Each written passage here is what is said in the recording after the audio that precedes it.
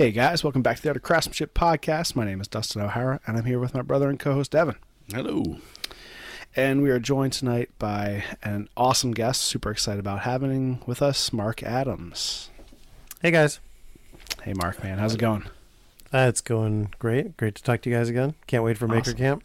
Yeah, man, right on. All right, Devin, what do you got for us tonight? This comes from an excerpt with the interview with the director Akira Kurosawa. This is a little bit more context. He was an assistant director to another director, right? Okay. While working under Tezuka, Kurosawa saw the beauty of Mount Fuji as the village slowly woke up and followed the crew's cars in a trot. When the northerly wind blew, the peasant bandits would turn their horses' rumps towards the wind, and the clouds swept by above them, he said, remembering a scene from 57 years ago. But Takazawa didn't shoot any of these images. He would just stick to the status quo. Kurosawa's frustration with his director pushed him towards figuring out how he would shoot his own films.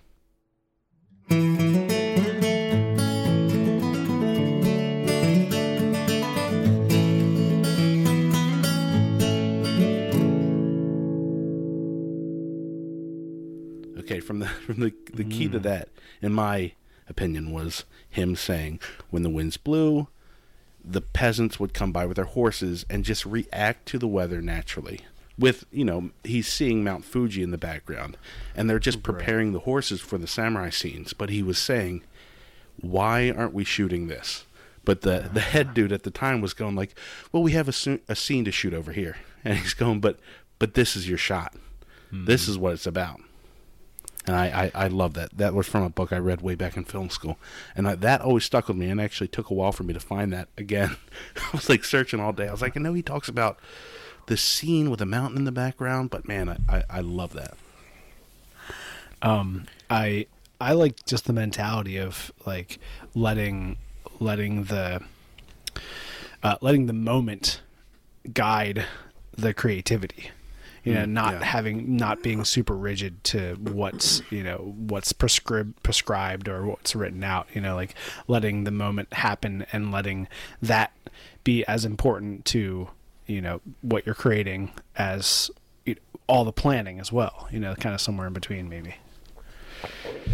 I think that kind of feels like my picture sometimes at Maker Camp. Because everyone kind of brings their own energy to the set, so it's always different. Right. Mm-hmm. So no matter who I plan for, and we all know Craig will show up and bring his own energy. You're not gonna write a script for what's gonna happen when Craig comes in. No, absolutely not.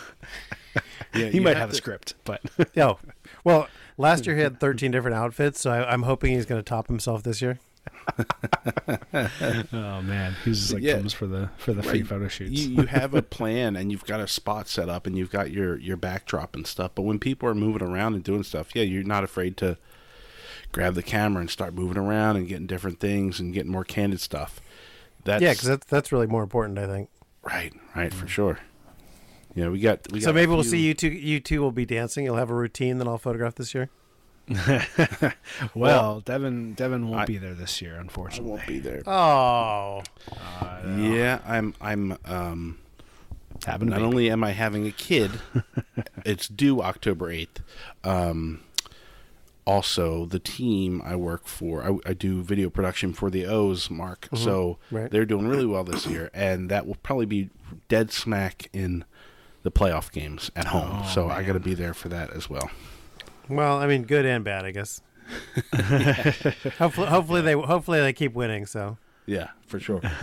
Yeah, at least you have the right reasons. Definitely you're gonna have you're gonna have a little babies in baseball. What's more important than that? Yes, very very American right there. Yeah, Dust. I guess you're gonna have a radio or something, or your phone streaming games maybe at night. You'll have that in one ear. Exactly. Yeah. It's definitely going to be an odd situation, being like the two of us are very much recognized as the two of us, so with just me there, people be like, it's gonna be a lot of where's your brother. It'll be a lot of well, or you could get a print of his face and put it on a backpack and just carry him around on your back the whole time. on the back. like C-3PO. Yes, exactly right.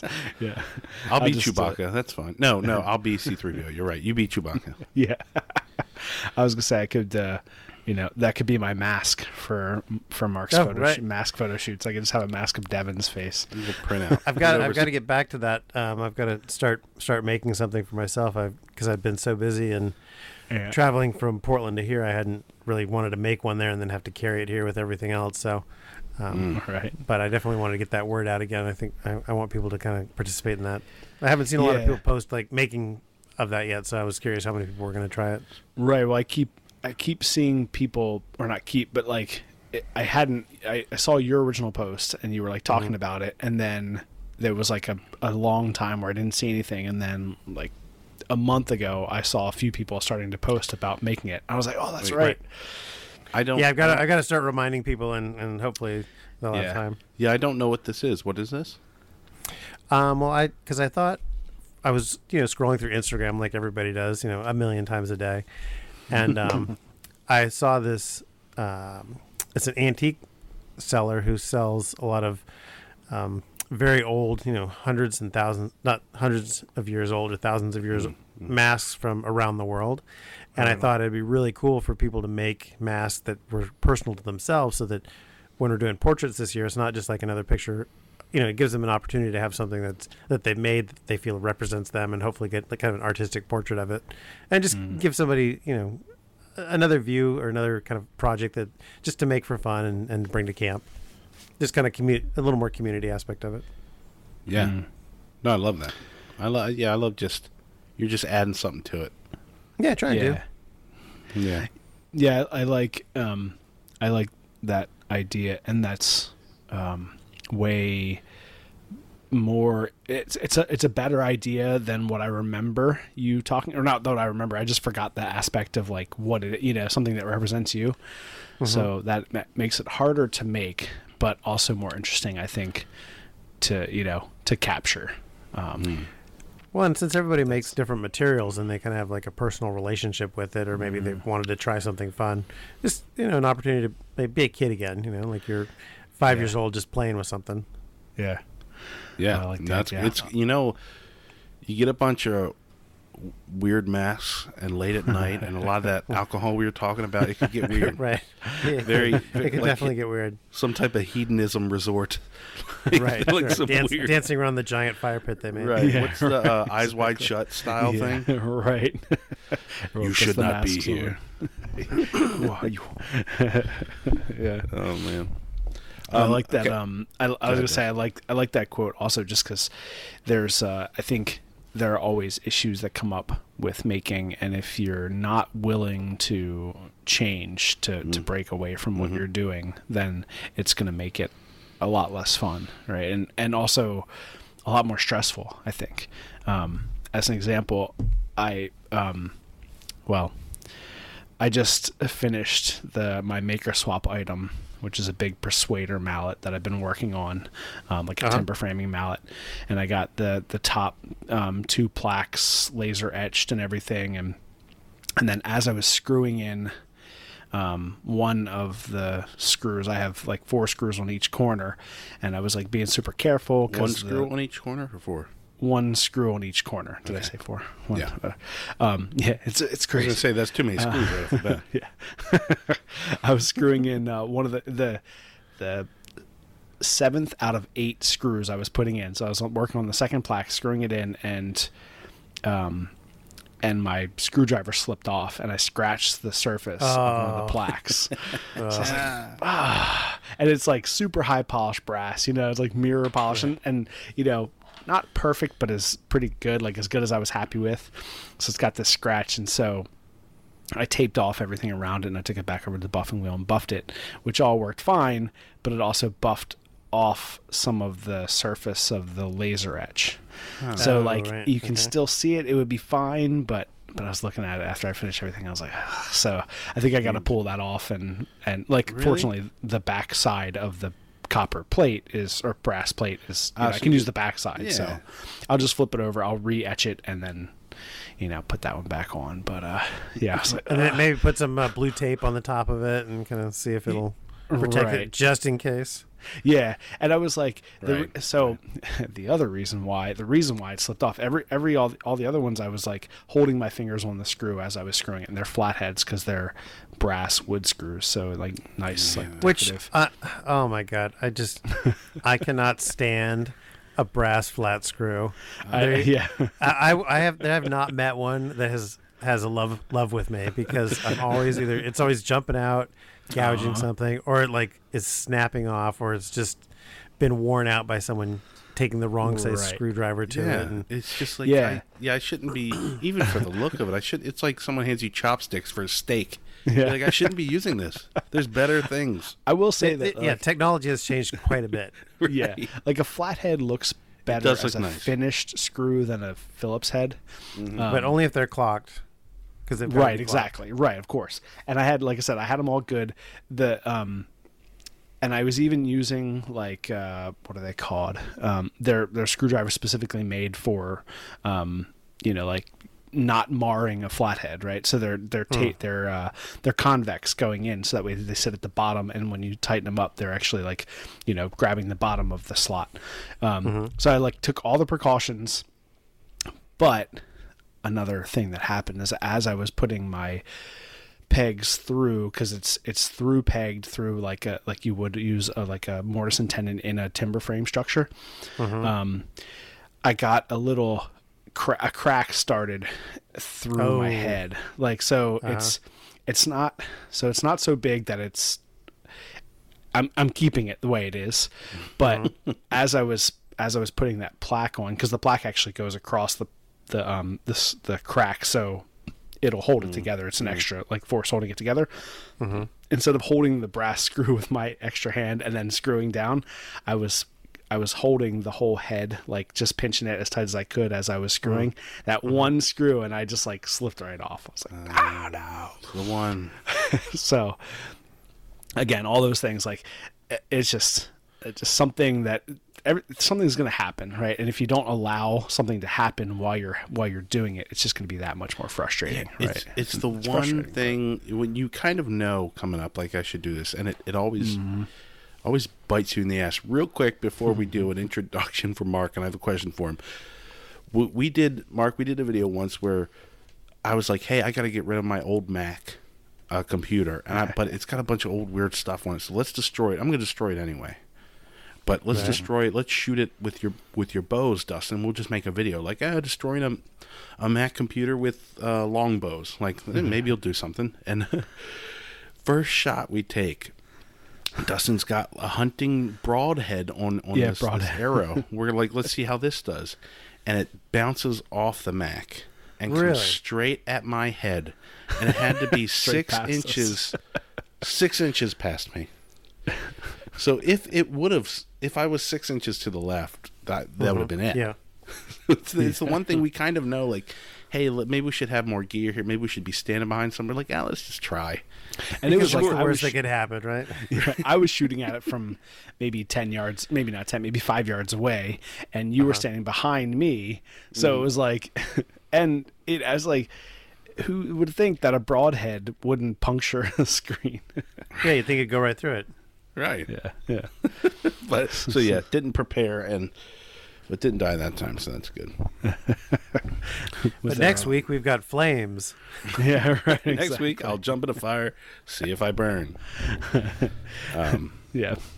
Oh, okay. Actually, Dust, you want to do? I was going to ask a question, but you want to do the intro first, and then I got a question. Yeah, so obviously we're here with Mark Adams from Mark Adams Pictures. If you guys don't know Mark, you should check him out on Instagram, Mark Adams Pictures. He's an amazing photographer and just super passionate about taking beautiful portraits of people in their element, doing what they love, being who they are, and then also is an avid motorcyclist and traveler and artist and just all around good dude. So Mark, welcome. Thank you so much for joining us on the Art of Craftsmanship podcast. Well, thanks for having me. Glad to be here. Absolutely. Yeah, it's been fun. We've both, Devin and I have talked to you a bit off and on, at Maker Camp the last couple of years. So it's cool to have you back again and chat some more. Now there'll finally be a record of it. Right. All right. Anyway, okay, I'll go with my question. I'm keep getting sidetracked. All right. Okay. I know what I was going to say. I was going to say you'll know Mark because any black and white portrait of a maker that you see on Instagram is probably his photo. So there you go. If you see those, that's Mark's work. Yeah. Yeah. Everyone's like Instagram picture, everyone's like favorite picture on Google, like they're all the best. They're the best pictures. Yeah. Well, thanks guys. I appreciate that. Yeah, man. Absolutely. Okay. Since we know you're a pro and you have a great eye for composition, what can you give me 1 to 3 corrections that any photographer can make to make their picture a lot better? Like stuff you see online of people taking pictures of their kids, their family, taking pictures of their vacation. I know there's things that stand out to me, and I'm just a videographer, and Dustin is a painter, and things that stand out to him because he's all about composition. So what's like your main things like when you tricks when you hand a kid a camera, be like, step forward, do this, do that. I mean, well, the main one that I would always tell people is just get closer to the subject, because I feel like when someone's looking at something and it is interesting to them and they want to take a picture of it, their brain is cropping out 90% of what is around them in the peripheral view, but they're not doing that physically. Whereas if they just took a step forward, the camera gets a lot closer and it's physically cropping out the extra details that they didn't want to show anyway. Yeah. Just to get closer to the subject and really focus on what is important to you in that picture, whether it's an expression, a color, just the framing of it. Just really pay attention to those things. And that's the main thing. I think just edit out what you don't want to see in the picture and just do it in the lens, not like trying to crop it later. Boom. There you go, folks. And I totally agree. I remember that one of the first things my dad told me when I was taking a picture was fill the frame. It's, basically the same thing as get closer. He's like, why are you standing back there? Yeah, you're right. So many people do that. They're like, hey, can you take a group shot? And they step back like 20 feet. And you're like, what are you doing? Like, we're all here. We're all friends, smiling, having fun. Get up. Like, it should be like belly button up to the top of the head. And that's what we want to, like, get in as close as you can. Obviously, unless, you got like... right, Disney Castle in the background. Yeah, right. But a lot of those, you take a few of them. And then, for me, my other tip is always, like, take a lot more photos than you think you have to, Oh, that's the dirty little secret. It's like, wow, that photo's great. Yeah, well, I shot that person like 200 times, so here's your best.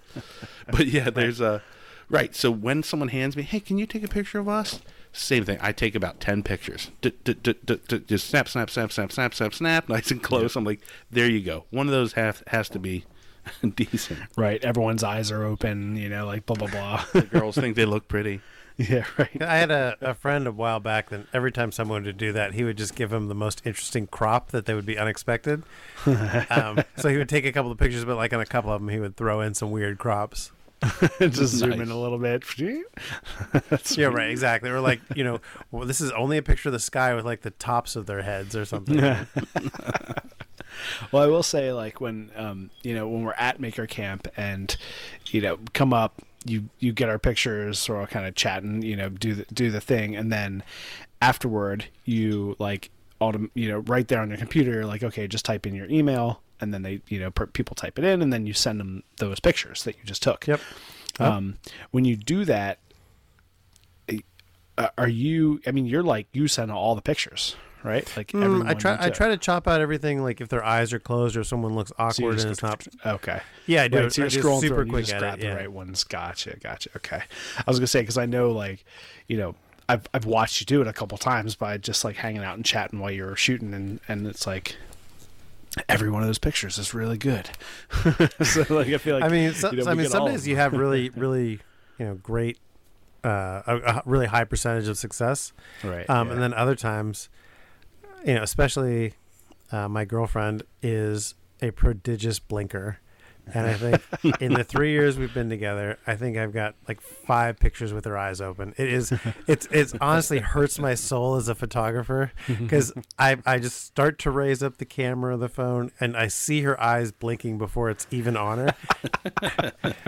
And I think her kung fu is stronger than mine.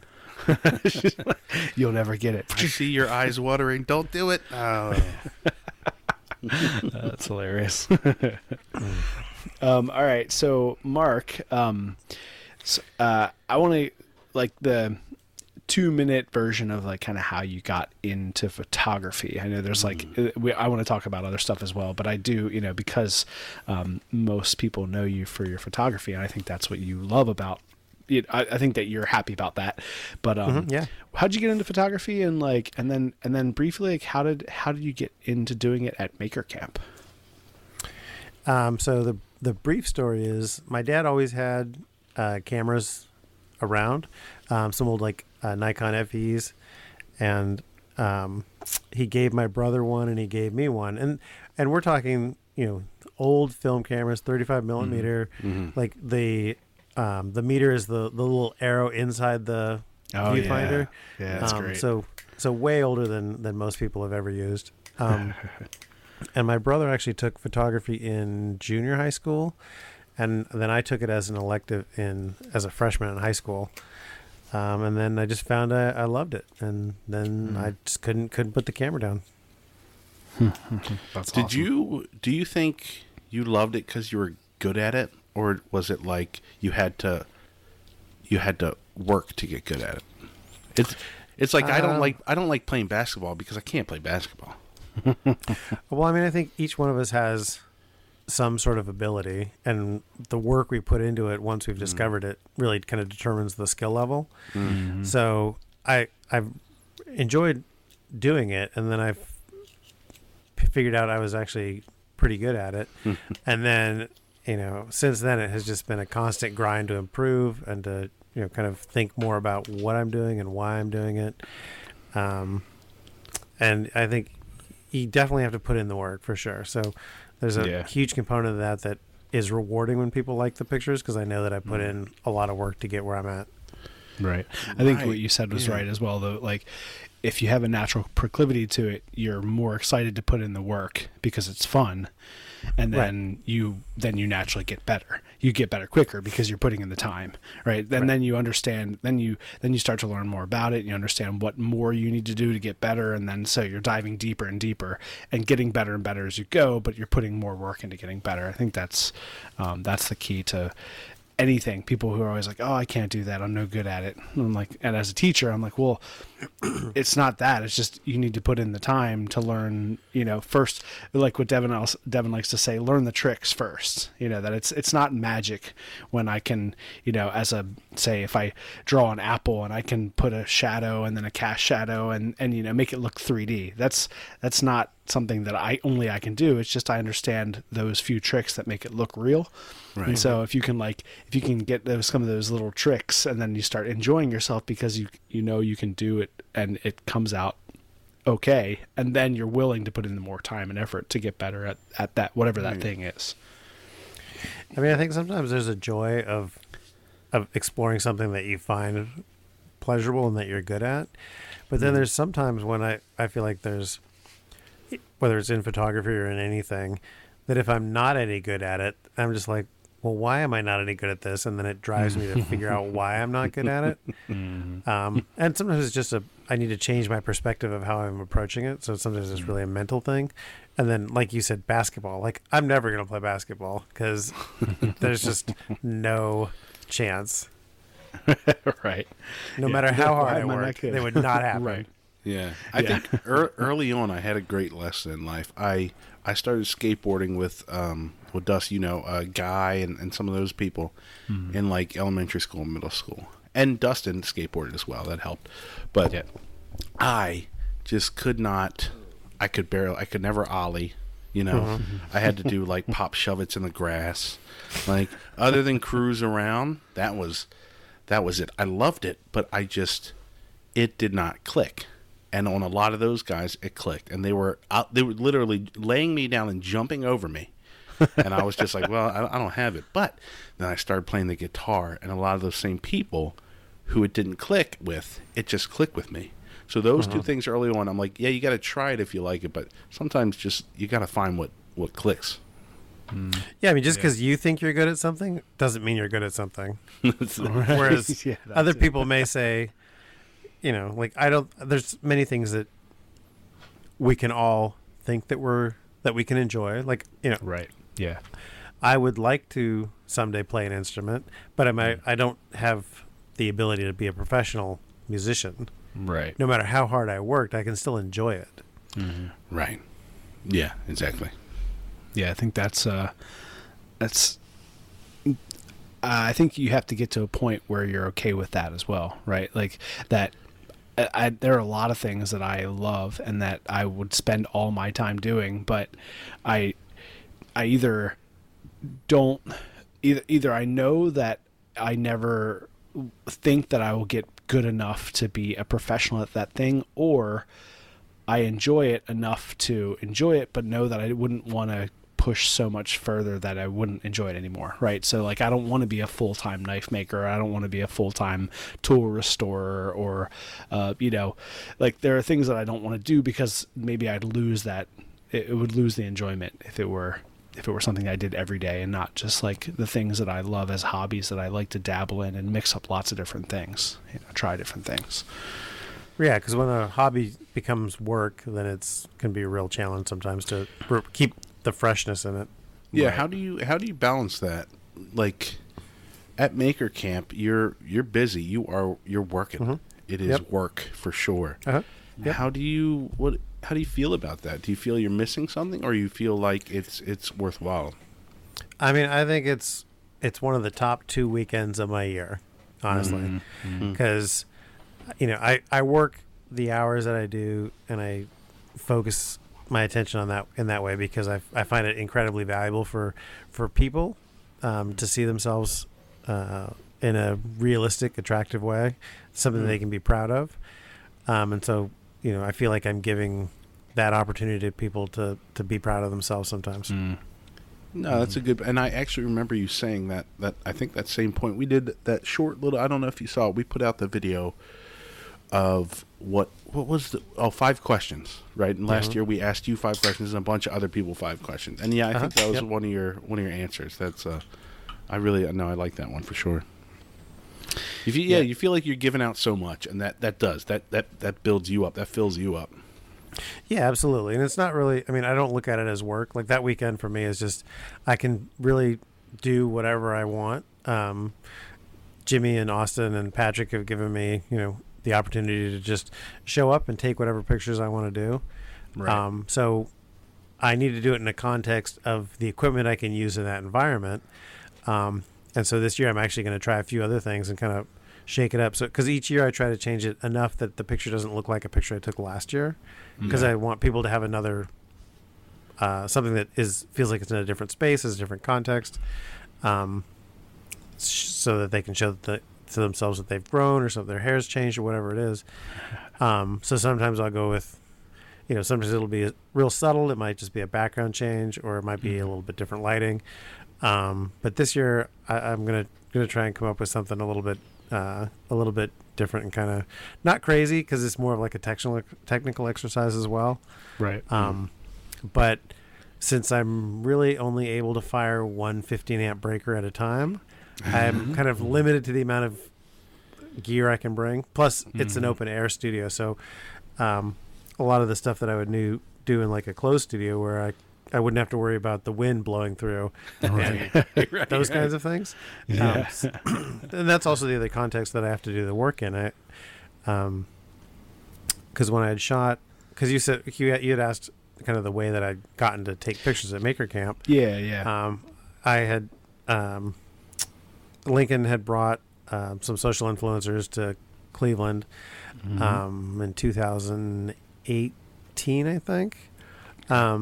And they were having like a wrap dinner at Skidmark Garage, where I'm a member. And I had set something up a couple weeks before, and I had it left upstairs in the building. and some people came in that I didn't know, but they had kind of a cool vibe. And I was like, "Oh, you guys want some pictures? I do black and white portraits." And by the end of the night, everybody was up there getting pictures taken and having beers and hanging out and having a good time. And it just became a very social event. And Lincoln had saw the response to that, and then they brought me to the Spring Make to do portraits for the Spring Make event in 2019. Oh, right on. And then after that, Jimmy and Patrick and Austin decided to set up Maker Camp up there, and they invited me to come up and wanted to know if I wanted to take some pictures and do some portraits there. So that's how I started. That's great. Were you in the same general space underneath the big pavilion the first year? The first year I was actually on the far side of that pavilion. Okay. And the reason why I moved to the corner that I'm at is it's right next to the breaker, and I got tired of running all the way down the length of that when I would pop it, because that was a little tiring sometimes. Well, you're right there. You switch that break. You want some great photos this year. Dustin's doing bow making demonstrations, and there will be some shooting of bows. So you'll get some old school medieval long bow shooting action. It'll be all right. If I could drag you away from the booth. I mean, yes, you definitely. Is that going to be like at the end of the weekend, or I don't know what the time? I don't know. Be required I don't know those. yet, because so I talked to Austin about doing the bow making last year, so I'm doing that, and then I thought I talked about bringing some of the bows that I've made that people can shoot, and he was like, "That's cool." And then like maybe 3 months ago, we were going back and forth, and he's like, "I'm not sure if I have a great space to shoot that's safe enough." So, and I was like, "That's fine. I can just do the bow making demo. It's not a big deal." And then, as long as nobody tries to shoot a laptop, you'll be fine. Yeah, right. Yeah. and then like a month later, he reached back out to me and was like, "Hey, I have a space that you can shoot." I was like, "Cool, awesome. Well, I'll bring bows." And so then we talked about like what I would do. So I'm going to do 2 1-hour demos of bow making each day, plus lead 1 hour of bow shooting. So recently, cool. when he posted the weekend, where everybody would be in the different tents and stuff, I didn't see anywhere on that where it says the bow shoot. So I'll have to reach out to him and see if that's still something that he has planned, or if it would just like got scrapped in the planning. So either way, I'll have everything, and I'll have it ready, but I need to figure that out with him. But yeah, so hopefully we will have the bow shoot, and if we do, I'll just make sure that I, like, when I find out about what it is specifically, I'll post some stuff to my Instagram, and then obviously there'll be stuff at Maker Camp, so all right, cool. Yeah. Cool. He knows where you are, so he'll let you know. Right, yeah, it's easy to find me. The big flashing kind of gives it away, especially at night. I mean, what's it look like at night outside? I have no idea, because I don't see how far that light carries when I'm. I don't think it's too bright. No, I don't ever remember like noticing the flashing from outside. Yeah, same. I don't remember a flash catching my attention. It's the line of people and the laughter and the craziness. You're like, we can get pictures? Okay. and I think it helps also that the fire pit is relatively close to that building, so there's a lot of people that can warm up over there and then come back and get some pictures. Yeah, and chat. Like I was with Shane Mooney, and I were hanging out for a while talking around the fire, and then he's like, "Hey, let's go grab a picture." So it was like kind of that. You get these different groups of people who start chatting, and then they're like, "Let's capture this moment," and having you right there it's so cool. Yeah, it's right, and that feels really great to be able to give you guys pictures of your new friends that you've made that or reconnecting with an old friend that you haven't seen in a while. Well, I remember the 2019 Maker Camp. I didn't actually go to that one. We were up in Ottawa for my cousin's wedding that weekend. But I remember seeing all the pictures. I remember seeing a lot of people posting those black and white pictures. And I'm like, man, these are so beautiful. Like, these portraits are so cool. And I was definitely jealous of like that, what had happened. Like, I was like, someone's there taking some fucking awesome pictures, and everyone's like and like everyone's posting it. And then, when we went back, we were there 2020, or I guess 2021, because 2020 got canceled. And 22. But yeah, so we were there the 2 years in a row. Both times got awesome pictures from you. But yeah, well, I'm glad you like them. On the bandwagon. Yeah. No, we love them. Well, so I definitely think I like also because I try to, if I can, I try to post a picture of every person throughout the as the not during the event, obviously, because I'm shooting too much, but as it kind of rolls out afterwards. And I love it when that's people cool. comment on them and share them, and you know, they see somebody and they're like, oh, I remember talking to so and so, and they like share a story underneath the picture. So I really encourage people to kind of use it as a page to kind of keep living and telling about the Maker Camp afterwards.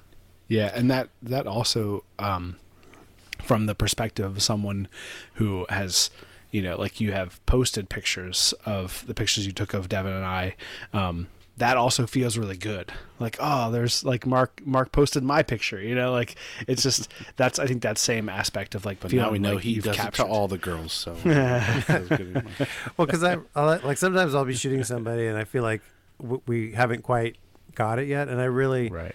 I really want everybody to have a picture that they like and that they can be proud of. And I mean, I don't know if I've told it to you guys specifically, but I do always try to tell people that, you know, we're in it together. It's really a Yeah. collaboration between them being there and the energy that they're bringing and me, and I don't look at it as just me. And so like if there's a picture that they don't like, I you know, I'll get rid of those, and I try not to, I don't want to post pictures that people don't like. But if I'm really having a hard time with, because I really think that there's a lot of potential and I want to get a great picture of them, and I'm really just, you know, that's why I work so hard, because I really, you know, I'll keep working at it and working at it and working at it just because I want each person to walk away happy. Yeah, right on. yeah, and the great thing about the great and frustrating thing, in my opinion, about photography is you're getting the right situation, which you have the lights where you want it, and you have the camera and the gear that you want, but then the other half is capturing the right moment.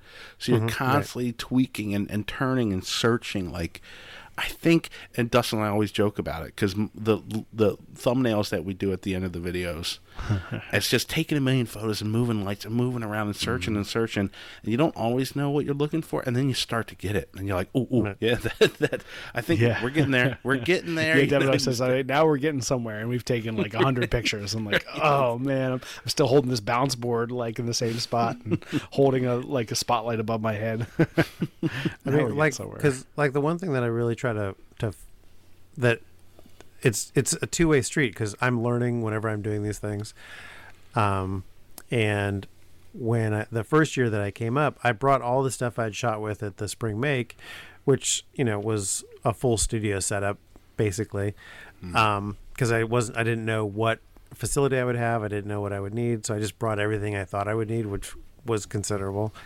And then when Austin showed me the space, I was like, well, I've got one outlet and it's going to be windy, so I can't use, you know, the bounce cards, I can't use like a bunch of other stuff, and I don't have enough weights for more lights because I don't have power for that, so that doesn't matter. So it just like in that particular case where you were talking about it earlier, kind of not being able to use all of my equipment and doing it all with lighting really forced me to look kind of inward and kind of really focus on the energy of the people, and not trying to make everybody look like, not to kind of falsely use the light, but to really just to make a light that's broad enough for a variety of situations, and then just really talk to the people and kind of photograph their energy as their personality, and not be like, oh, the perfect catch light is right there.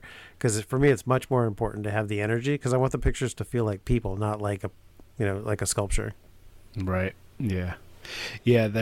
I think you capture that moment, that like movement in a still photograph, which, it's hard to do. is something, which is hard to do. And I think that's something that I recognize as, like, when I see a photograph that seems like there's it's movement in stillness, that it was capturing something that was happening. It wasn't a pause, like a studio portrait that someone takes. And I think that even though you're taking portraits, they have that feeling of a moment where there was movement and there was sound. And maybe because I've been there, and I've seen the curtains blowing across, and I've seen the backdrop, trying to blowing up to the ceiling, like it's like Right, scary sometimes. But and so this year I'm going to plan to play with a little bit of that, and I talked to Austin, and I'm going to put some eyelets in the ceiling and hang it from cords, so that right on. I won't have the stands that'll be in the way. Yeah.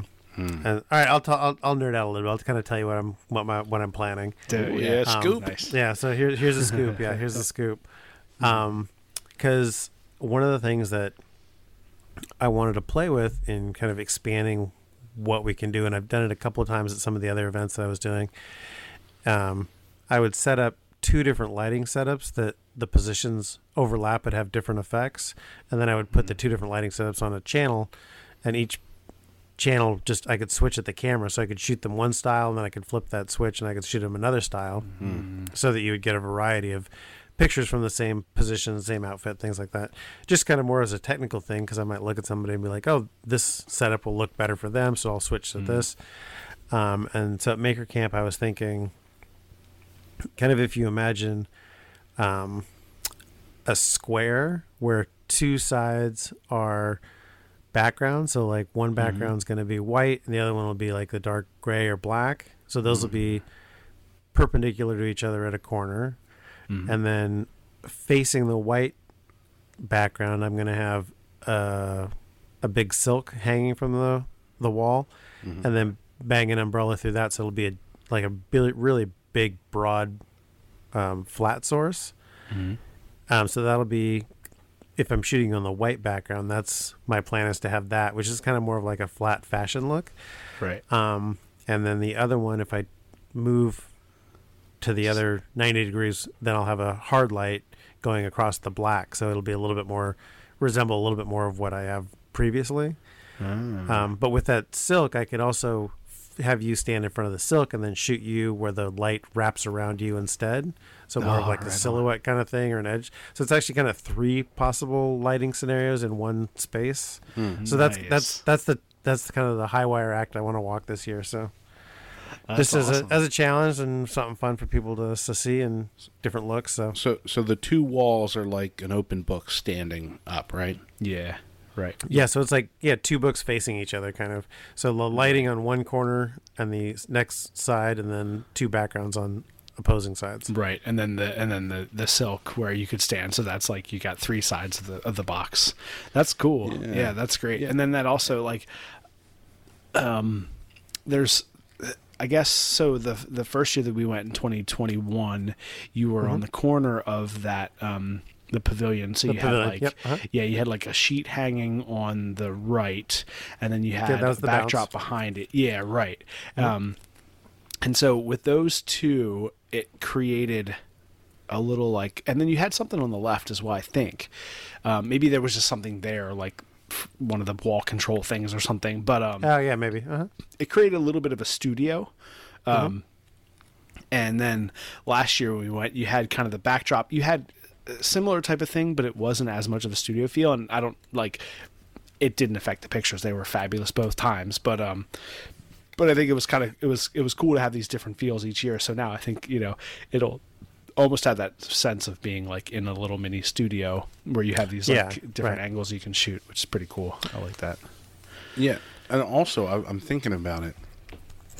If you have one backdrop and I'm facing you, and then if I turn away from you immediately, I feel like I'm posing a little bit, so I feel more self-conscious. So the nice thing about having those multiple backdrops is you just to go one side, just stay where you're looking, and then you switch over, and then they might have a weird sideways shot, but if it were me standing there, I wouldn't feel as weird as if I'm posing, which I think is probably, if I would guess, one of your main goals is to stop people from posing and loosen them up, and like, let's get candid, and don't worry, I'm not here to pose you. So if you can move around and shift, then they feel comfortable even stay in the same direction. Right. And I often have to tell people, like, I will tell them just straight up, I'm not going to pose you, because I think posing it limits what that person considers they can do, and it also it puts my impression of how they should stand, which is only my impression, not how they really stand. So if I'm giving you a direction, like look this way or look that way, it's really just a starting point, because I know 5 shots after that is what I want, but I want you to start here just as a way to kind of shake you up a little bit, not necessarily I want you looking this direction, even though sometimes I get a great shot that way, but my intention is just to give you a starting point, and then you can move from there. But if I'm asking you to pose, it's not going to feel authentic to you. You're not going Right. to stand the way you would normally stand. Your face, you're going to think about it too much. And so I just have conversations with people. And sometimes if it's just me and there's only one or two other people, I can have some really deep conversations. But if there's a line of like 30 people, it's a little bit faster. But I do try to have every person get as much as they want, because I know everybody in that line, they're just going to be hanging out anyway, having a fire, having a beer, whatever it is, and they've just chosen to hang out there, which is great. And because I think that's the thing about Maker Camp is everyone is just the community and talking to each other and sharing information and catching up with old friends, and so it's I do try to go as fast as I can, but I also want everybody to feel like I've appreciated their time to come and share something with us. I think one of the things that I really enjoy about Maker Camp is like what you were saying. It's that like seeing old friends, and I think the more like now when I wait in line and I get up there and I can chat with you and then get a picture, like it feels like it's my chance to chat with you, right? See an old friend. And I think the more people do that, the more comfortable we get, because I would say from the person being photographed, kind of like you want a little, because you're now on stage, quote unquote, right? So you're like, you want a little direction to know that you're doing the right thing, because you're like, okay, do I stand with my hands in my pockets? Do I, like, what do I do with my arms? It's like it's that whole being self-conscious about the way you look. But I think that's the conversation that you have. It's also, and the more it's not you know something people, that, go ahead. Yeah, but it's not something that, like, not every day people are going to have a photo shoot, so they're not very practiced at it, which is good, because if I'm shooting a model, she knows or he knows whatever his or her good poses are, so they'll continually hit those 8 or 10 different stances. Whereas if I'm just having a conversation and we're actually genuinely catching up, then there's that moment of anticipation and excitement and calmness, and you just try and capture these moments. And so it really becomes, honestly, just me also meeting everybody there. It gives me a great opportunity to meet every single person and give them a context that makes it acceptable. So it's not like I'm sitting at a bus stop like bothering a stranger wanting to talk to them, because it's just everybody has such great stories and we haven't seen each other for a year, so it's really great to catch up. Yeah, that's awesome. I do think you have a good, like, obviously an eye for the right thing, so as you're like, once you get into it and you get people kind of, okay, we'll look this way, and then then you warm up, and a couple pictures later they're warm. I remember one of the things I did the first year was I had my safety glasses on, and I like had them up on my head, and I put them on my face, or one way or the other, and you like the like, I think the position of me grabbing them and moving them, so you were like, well, try moving them, right? So I like did that, and then you got that picture, and I think again that captured a moment of movement in a still photo. Like, so there was like that action there that you were capturing. So like a little bit of that type of guidance, I think, does it helps, of course, right? But it was still, it seemed like a candid thing, because it was something that I like. That look is probably something, the way I look 100 times a day when I'm putting my safety glasses on and off, when I'm in the shop. So it's like, it was like a good amount of direction without posing the picture. Right? Yeah, I don't want to be intrusive there. Right. Yeah. And I think equally, people don't want to think they're posing, or that's how I would think. Because the second I start posing and touching my hat and doing this and like giving like little cheeky smiles, I'm like, I'm hamming it up too much. Like, I don't think this is what this is about. I'm not going to hand this But up. I mean, I think sometimes that can lead to something. Okay. Or it, someone's doing something, if they're cheesing it up, sometimes maybe that's their personality. Maybe they enjoy those kinds of behaviors or activities. Yeah, that's true. And a lot of times people will ask me, "Hey, can you do that? Can I do this?" And I'm willing to let anybody do whatever they want, because it's a picture for them. Right.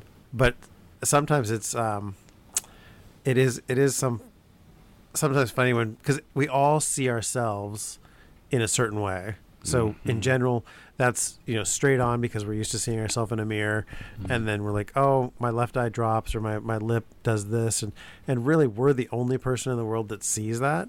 And yet no matter who you are, no matter how famous you are, there's always something that you see in your own pictures, and it is kind of interesting having those discussions with people. And I don't know, it's just, we're all humans. It's such great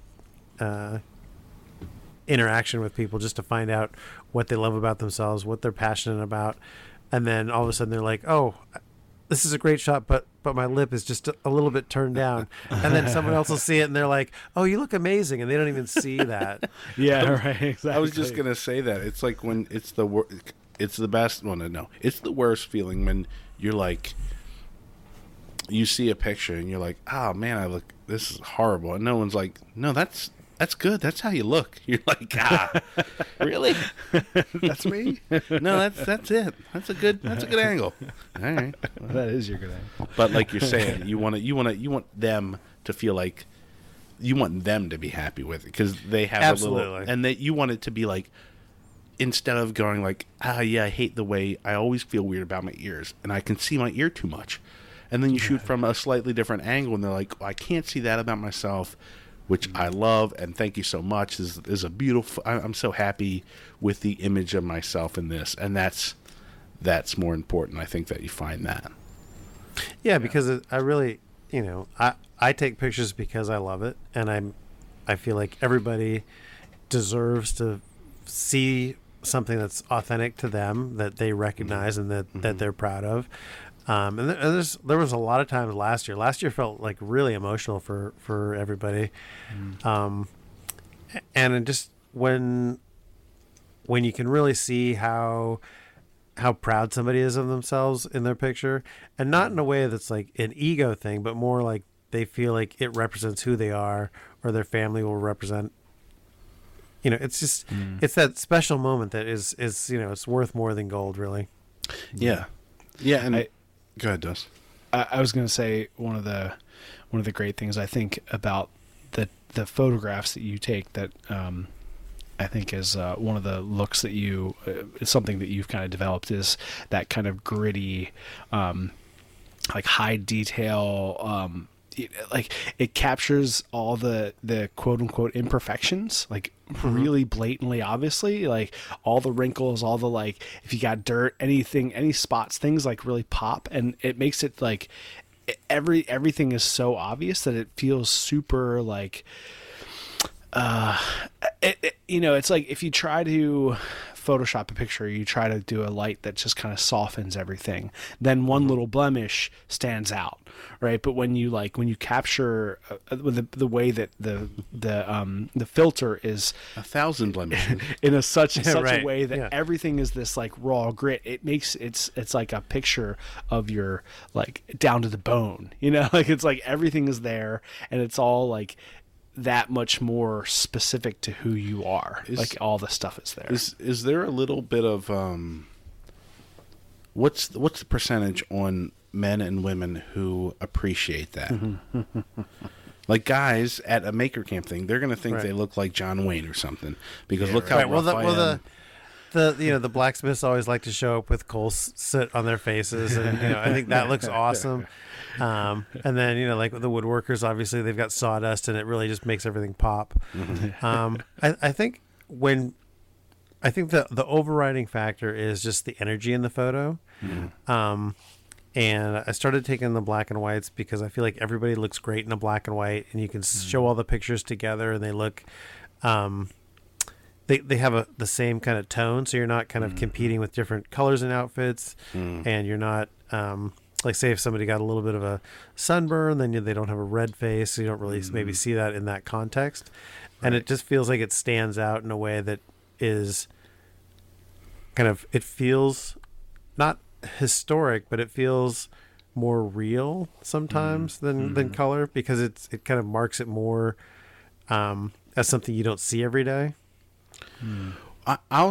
For that, I had a film teacher who scolded one of my fellow students because he kept doing things in black and white as a style choice. He loved all the noir, anything like that, all the old movies. He loved it. And his reasoning was, it's too easy because, now this is for movies, because it's taking you out of reality. So anything from there on you'll accept because you already know, okay, this is different than reality because it's not even color. Yes. So I will accept your story going forward because I know right away, or I'm in a mindset that this is something different. Do you think in photography, is there any bit of do you think it's a cheat at all to do black and white instead of color? Because I mean, just visually, it is pleasing. And, and you could just say that straight ahead is enough reason to use it. But do you think there's any, but you said it's even more real. What do you think? Well, I think the main thing with any decision that you make in photography in this context, but in the arts and crafts and whatever you're making, you have to think about the intention of what you're doing and why you're doing it, and take away everything that doesn't contribute to that factor. And I feel like what I wanted to do is I wanted to make something that, yes, it is kind of out of context, and so the black and white is an easy choice in that way. But if it didn't work, then I wouldn't continue using it. So I think just because when you get some people have one style that they do, this is only one of thousands of things I take pictures of. So in all those other contexts, I'm solving different issues and different puzzles with different solutions. So sometimes color is the best choice for that. Sometimes black and white's the right choice for that. Sometimes it's determined by an art director who's made aesthetic choices for where it's going to be placed in an ad, whether it's in a magazine or it's on a billboard or it's online, and how that works on those different scales. So it's really just trying to find all the parts to solve the puzzle. And in this particular case, I think the black and white was the right choice.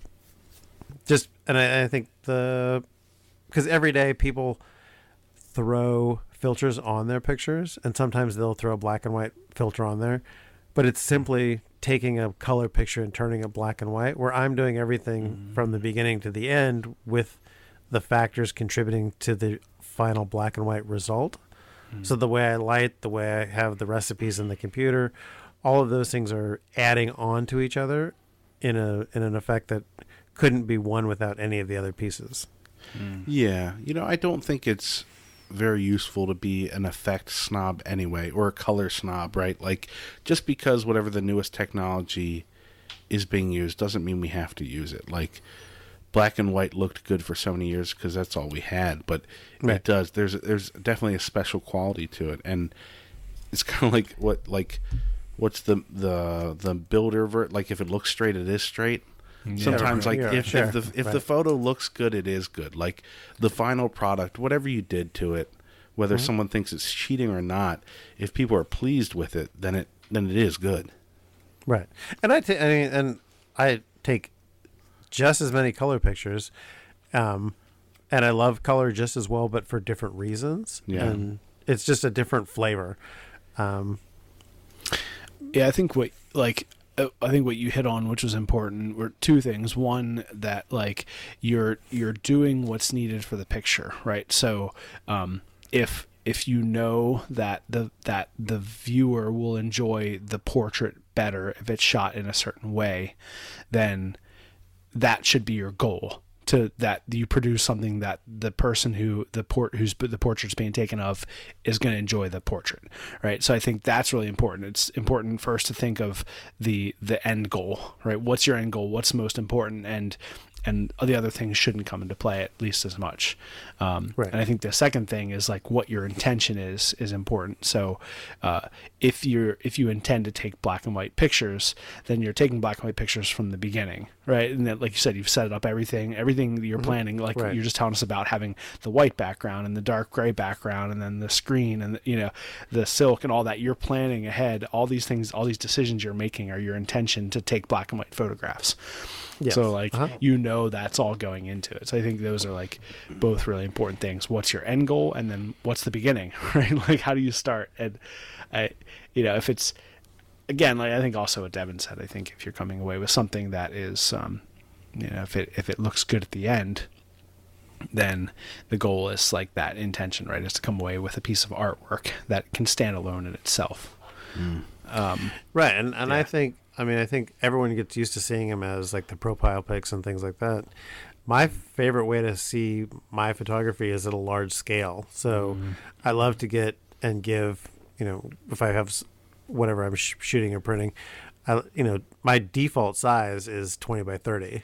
And that's where I'm like, I consider that as a small print for me, because I think, and I there were a couple of makers that,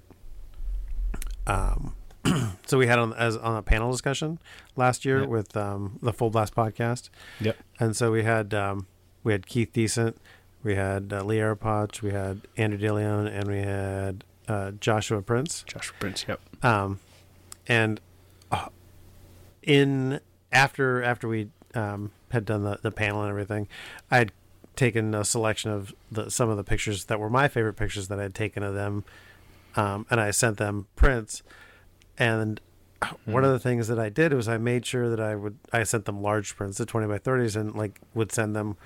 At least one of the prints was a really tight shot of their faces, because as my own sense of humor, I wanted to giggle, knowing that at some point people would walk into their houses and be like, "Why do you have a giant picture of yourself?" But I think it's really cool. I think they look great as just as art too. So it's like, you put it in your shop and you could look at that picture and remember Maker Camp, and just the support that you have within the community. Or it can just be like a vanity piece, and you're like, "Oh, I think I look really good, and I want to show this off to people." Right. Yeah. You don't hang your portrait above your bed. Like, I think you're the. I hang all my portraits above my bed. Just of yourself. You test. Yeah, you test the all studio just setups me. on yourself first. Everybody in your crew identifies as either Big Mac Burger, McNuggets, or McCrispy Sandwich. But you're the Filet-O-Fish Sandwich all day. That crispy fish, that savory tartar sauce, that melty cheese, that pillowy bun. Yeah, you get it. Every time. And if you love the Filet-O-Fish, right now you can catch two of the classics you love for just $6. Limited time only. Price and participation may vary. Cannot be combined with any other offer. Single item at regular price. Ba-da-ba-ba-ba. Yeah. All those self portraits. Yeah, I think that's good though, because like what you say, the pieces are doing two things, right? I think you're capturing something in the photograph that makes us feel really good about ourselves, and so we like, I want to throw this picture up because it looks good. It's, selfishly, I feel I look good in that picture, but then also it's the memory of that happening, right? It's absolutely. like any photograph. It's like, oh, that's when I was hanging out, and I remember this conversation with Mark, and then right before I was talking to Chris Zepp, and before that I was talking to, John from the Tradesman's Channel. It's like all those things just like go back through your head. Jim. It's like caption. Yeah, Jim. See, I got a name right. Mark, last week I'm traditionally I'm bad with names. So last week Dustin quizzed me on I'm going to give you Instagram handles and you tell me who they are. Tell me their full names. And that is just torture for me because I have love for these people, but I cannot remember their names. So I feel so bad. So there you go, Dust. You messed it up. I got one. I win this week. I mean, I think the community is so large, and everybody has such a variety of, like, for me, I think I always tell people I can either remember your name, your Instagram, or your email, but I can't remember all three.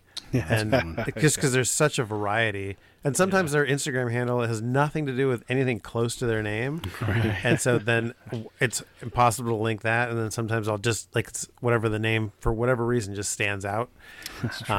But I always will remember a face, and if I've shot you, but you'll have to give me a little bit of patience on remembering every single name of the 500 makers I shoot this with. Right, for sure. I will give you a little slack on that. Yeah. Okay. So let me hit you with a few quick, give me your lightning answer to these photography questions. Okay. And then I want to move on. We should move on to some motorcycle stuff. I want to chat about that. All right. Okay. It's this I was thinking about today. I think that 99 out of 100 couples would choose photography over videography for their weddings. Do you agree with that? And what do you think?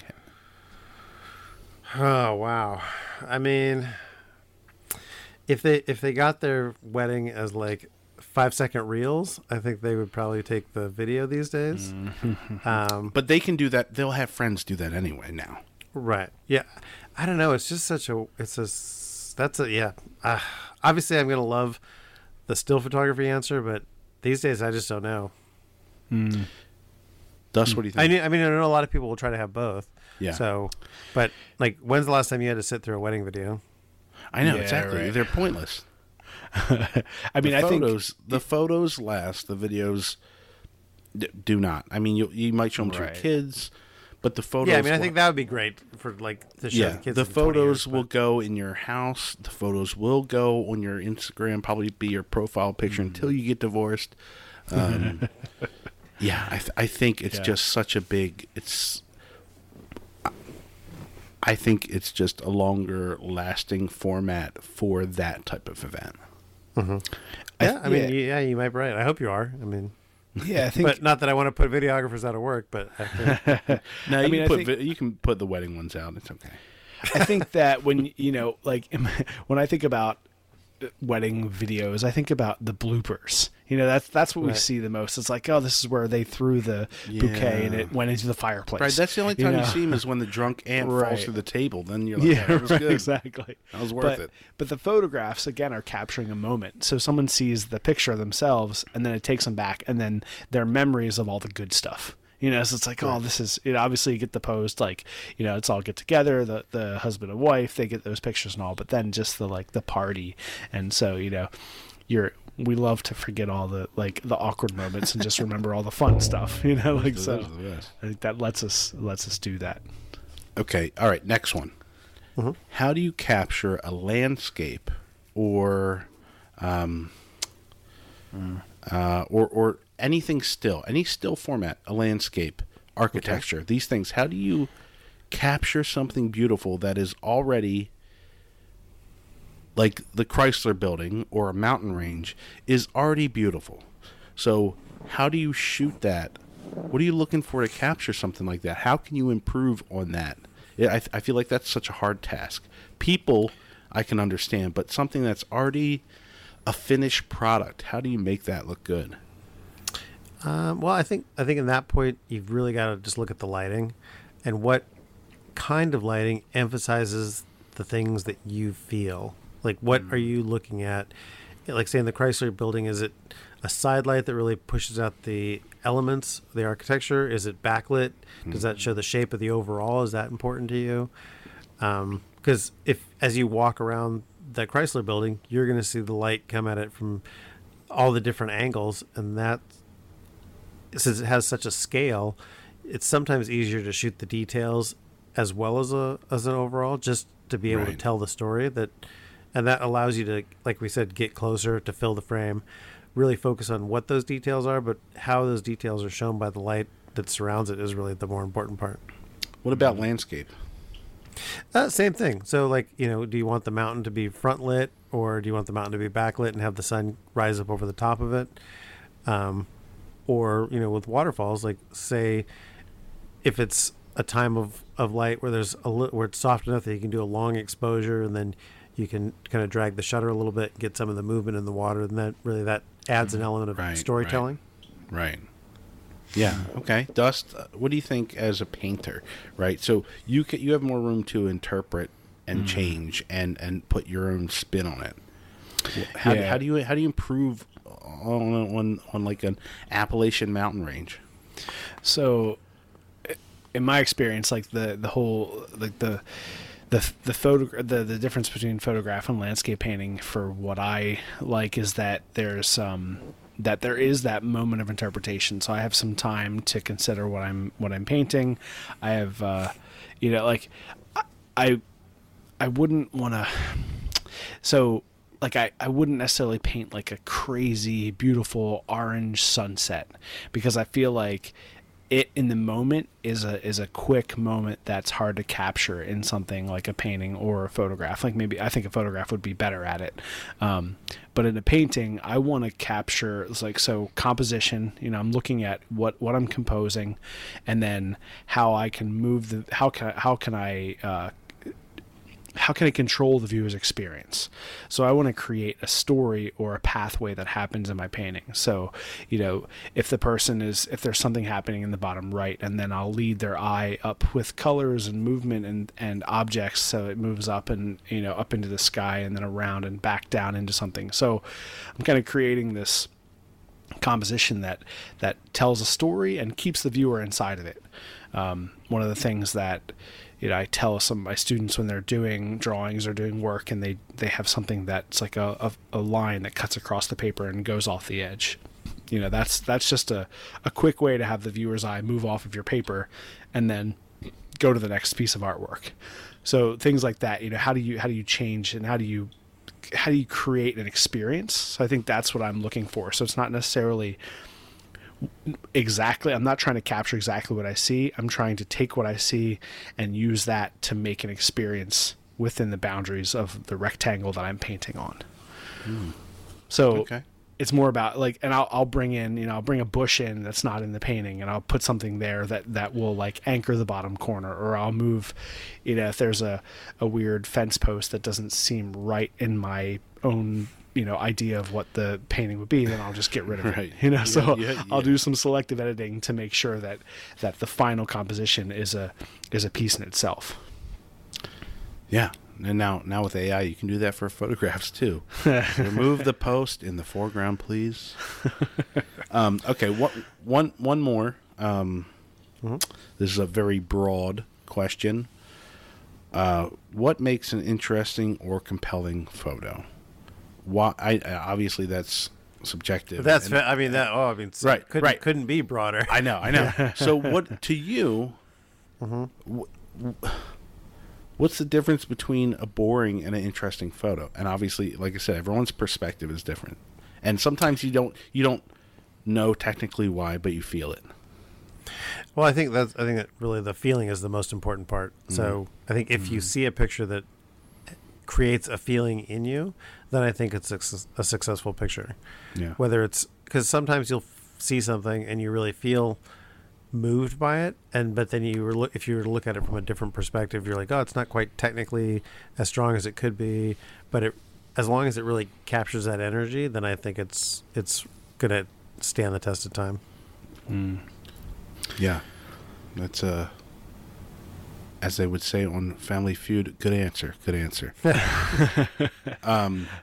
Okay, now a nice transition. I was looking through your different stuff on your website. Obviously, I know all the portraits, but one set of photos I really liked was your gas tank motorcycle photos. Oh, okay, yeah, Really cool, really great. Obviously, and that is a beautiful use of color. There was also another photo. You do these great motorcycle meetups, and you shoot those. It's is a picture of the front of a Honda or something, with one number taped over, and then the other two. It's like this great. Yeah. Those are most likely from the AMA Vintage Days. Yeah. So in Ohio, in July, they have the American Motorcycle Association Vintage Motorcycle Days at Mid-Ohio Racecourse. Yeah. And it's 3 or 4 or 5 days of anything vintage motorcycles. So you've got road racing, you've got motocross, you've got trials, you've got demos. I think you've got one of the largest swap meets in the Midwest. You've got after hours activities, some campground racing.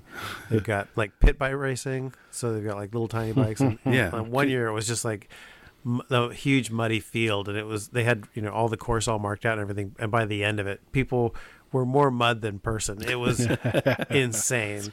Yeah. So that's probably, I think it was probably from one of those. Yeah, events could there be a better subject to shoot? Like all different things, mechanical, like just the form of the bikes alone. If you can figure out a way to capture that, like they are works of art. But okay, I'm looking at it now. It's a Suzuki shot. It's like red, white, and blue straight on. Yep. Really great. Yeah, that was from Vintage Days, one of the road racing courses. Yeah, it's one of those weird things where, like I was saying, for some reason, certain things capture you. Now, the tanks, where'd you get all the different gas tanks? Because they are beat up. They're really cool, and it's great to see all the different ones lined up. But where do you get all those? Well, so that happened when I was I'd just moved to Cleveland, probably 4 months, 6 months before, and I came to Cleveland because I was on a cross country motorcycle trip for about 4 months, camping off the back of my bike, basically just looking for a new place to move to. I was tired living in California, and I decided to ride across America and kind of look to see what place called to me. And I needed to change out a clutch, and I found online that there was this place called Skidmark Garage in Cleveland, and you could rent either by the hour, by the month, by the year. So I just had my parts shipped there, and then I went in there and changed my clutch out, and fell in love with Cleveland. So you would something cool that would come in and catch your eye, you'd take a photo of it. Well, no, in that particular case, I'm trying to remember. I think it was because I know that Bear from Old Bike Barn, which does a lot of vintage Japanese bike parts, like seals, gaskets, all that kind of stuff, and Rice Paddy Motorcycles. I think they were cleaning out a space that they had been for decades and were moving to a new space, and wanted to know if we wanted to come down and get some stuff for the garage, because part of the community garage aspect of it is a community. And so like if you need parts, or if you need help working on your bike, there's always usually somebody there that can either tell you where to get parts, or they can help you hold a tire in place while you're doing something else. And they had donated a bunch of stuff, and a huge collection of that was like 30 motorcycle tanks that ended up being hanging on a wall as just a wall display. And but before they did that, I was like, oh, you know what? I should just take this opportunity to take a picture, because each one of these tanks has lived a life, and all these dents and scratches and paint and everything, they tell a story. And I think it would be really cool to record that. And so then I thought, as what I wanted to show, how I wanted to light it, and how I wanted to show all the colors. So in that particular case, color was the obvious choice, and then just trying to light it so that it showed the various dimples and scratches, but wasn't too overpowering, but kind of gave the viewer all the details. No, it's great. And they're they look like little robot faces. Right. And they've got a lot of personality just by seeing what they are. No, it's and great. I really wish I could go back and ask like the owners, like, what was this dent from, or this, like, was this a really big crash, or was this just a drop in the garage kind of thing. No, it's great. That type of stuff, that eye for something like that is that's why you do what you do. When and those couldn't be any more different than portraits, because still life is such a different medium. No, it's just you found the right thing. I love them. They're great. Thank you. I have the first time I rode a motorcycle when I was older, because we rode like mini bikes and stuff when we were little, but I got when I was just out of college, I got a Honda CB 500 1976. And I brought it, I went out to Frederick, Maryland, picked it up and brought it back to my parents' house, and I was working on it, cleaning it up and stuff, and I hadn't gotten my license yet, or I hadn't gotten finished my class for motorcycle. Sure. But I was kind of like just like kind of bringing it around the property on my parents' house, and I brought it, and I tried to stop, and I hit the front brake instead of the back brake in the grass, and just like the wheel slipped out, and I just like dropped the bike over, and I'm like, I don't even have my license yet. Like, fortunately nothing big happened, but I can imagine that's like the story of like a dent in the tank. It's like, well, that's when I dropped it because I didn't know what I was doing. And but even like, I mean, it's each bike is such a personal relationship with the rider, because you get on a bike and you either know you love it or you hate it in the first couple of minutes. It's like it's just so obvious, and then you start to personalize it, and you start to add different stuff to it or take different stuff away, and it's like sometimes I feel like it's sometimes there's really much as an extension of you, and then other times it's just like an aspect of you. And then all of us in the garage, I don't think there's one person in there that doesn't have more than one motorcycle, and then is always wanting one more motorcycle. It just gives you different ways to explore the world too. So it's sometimes you want dirt, sometimes you want the street, sometimes you want long haul. So But Yeah. with the community garage, you can come in and you can talk to people about all the different riding that they do and the different kinds of bikes that they like, or a lot of times, are they selling something? Yeah. And we'll have bikes go between members just because one person's maybe either changing sizes or they want to do something else. They want to buy another bike, and so then they got to sell a bike to make space in the garage. And that's a really great thing about Skidmark, and also the other community garages around the country. Yeah, you're like, oh, you're lucky in the right place. All these people want to buy more motorcycles, and you want Right, to sell yes. one. Exactly. So when you said you traveled from California, Uh-huh. moving across the country, when you left California, did you? So you traveled on a motorcycle. How, did you have motorcycles long before that, or was that something that you did as a new thing to move across, to decided to take a motorcycle trip, or? Well, I'd purchased a motorcycle in my 20s, and I really only had it for 6 months because then the weather changed, and then I had to go to college, so I had to sell it. And, but I fell in love with them when I was 16, and my parents were adamantly against me getting a motorcycle. As it's not unreasonable to be cautious about those things, Right. but I think with the proper gear and the appropriate training, it's an acceptable risk. And then went to college, started working, and then I didn't have resources because I'm putting all my money into camera gear.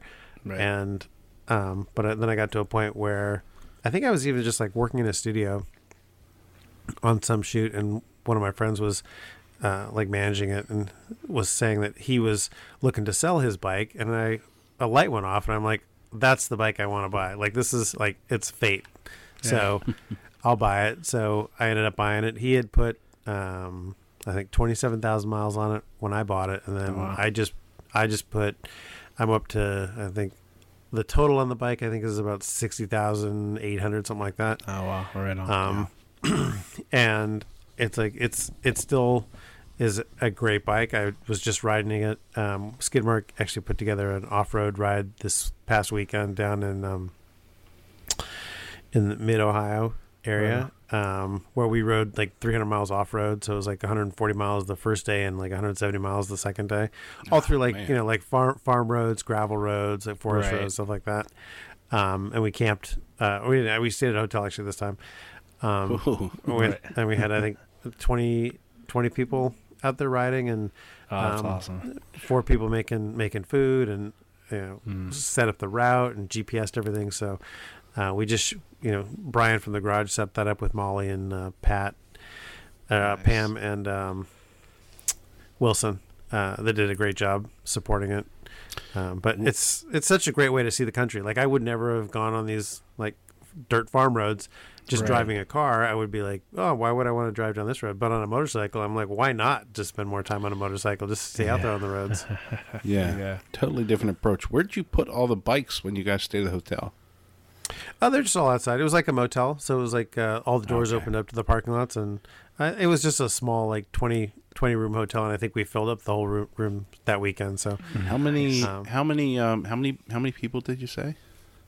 there were maybe 18 people signed up to ride it, and then 4 or 5 people staffing it. Nice. That makes it a lot more safe too, because one bike you might steal. At 18, you're like, I don't know what's going on here, but I'm not messing with them. And they were all different kinds of bikes. They had a little Honda Monkey or a Trail 70, nice. and then up to a big BMW 1250. Dang, Wow, right that's on. great. We did our own little e-bike adventure. This 2 months ago, 3 months ago. Yeah. Uh-huh. There's a trail that goes from Maryland to PA. It's 40 miles, and we used to hike it as kids. We called it the hike and bike trail. And we would normally ride bicycles on it, and there's a river Yeah, next it's to a it. and rail stuff. trail. Yeah.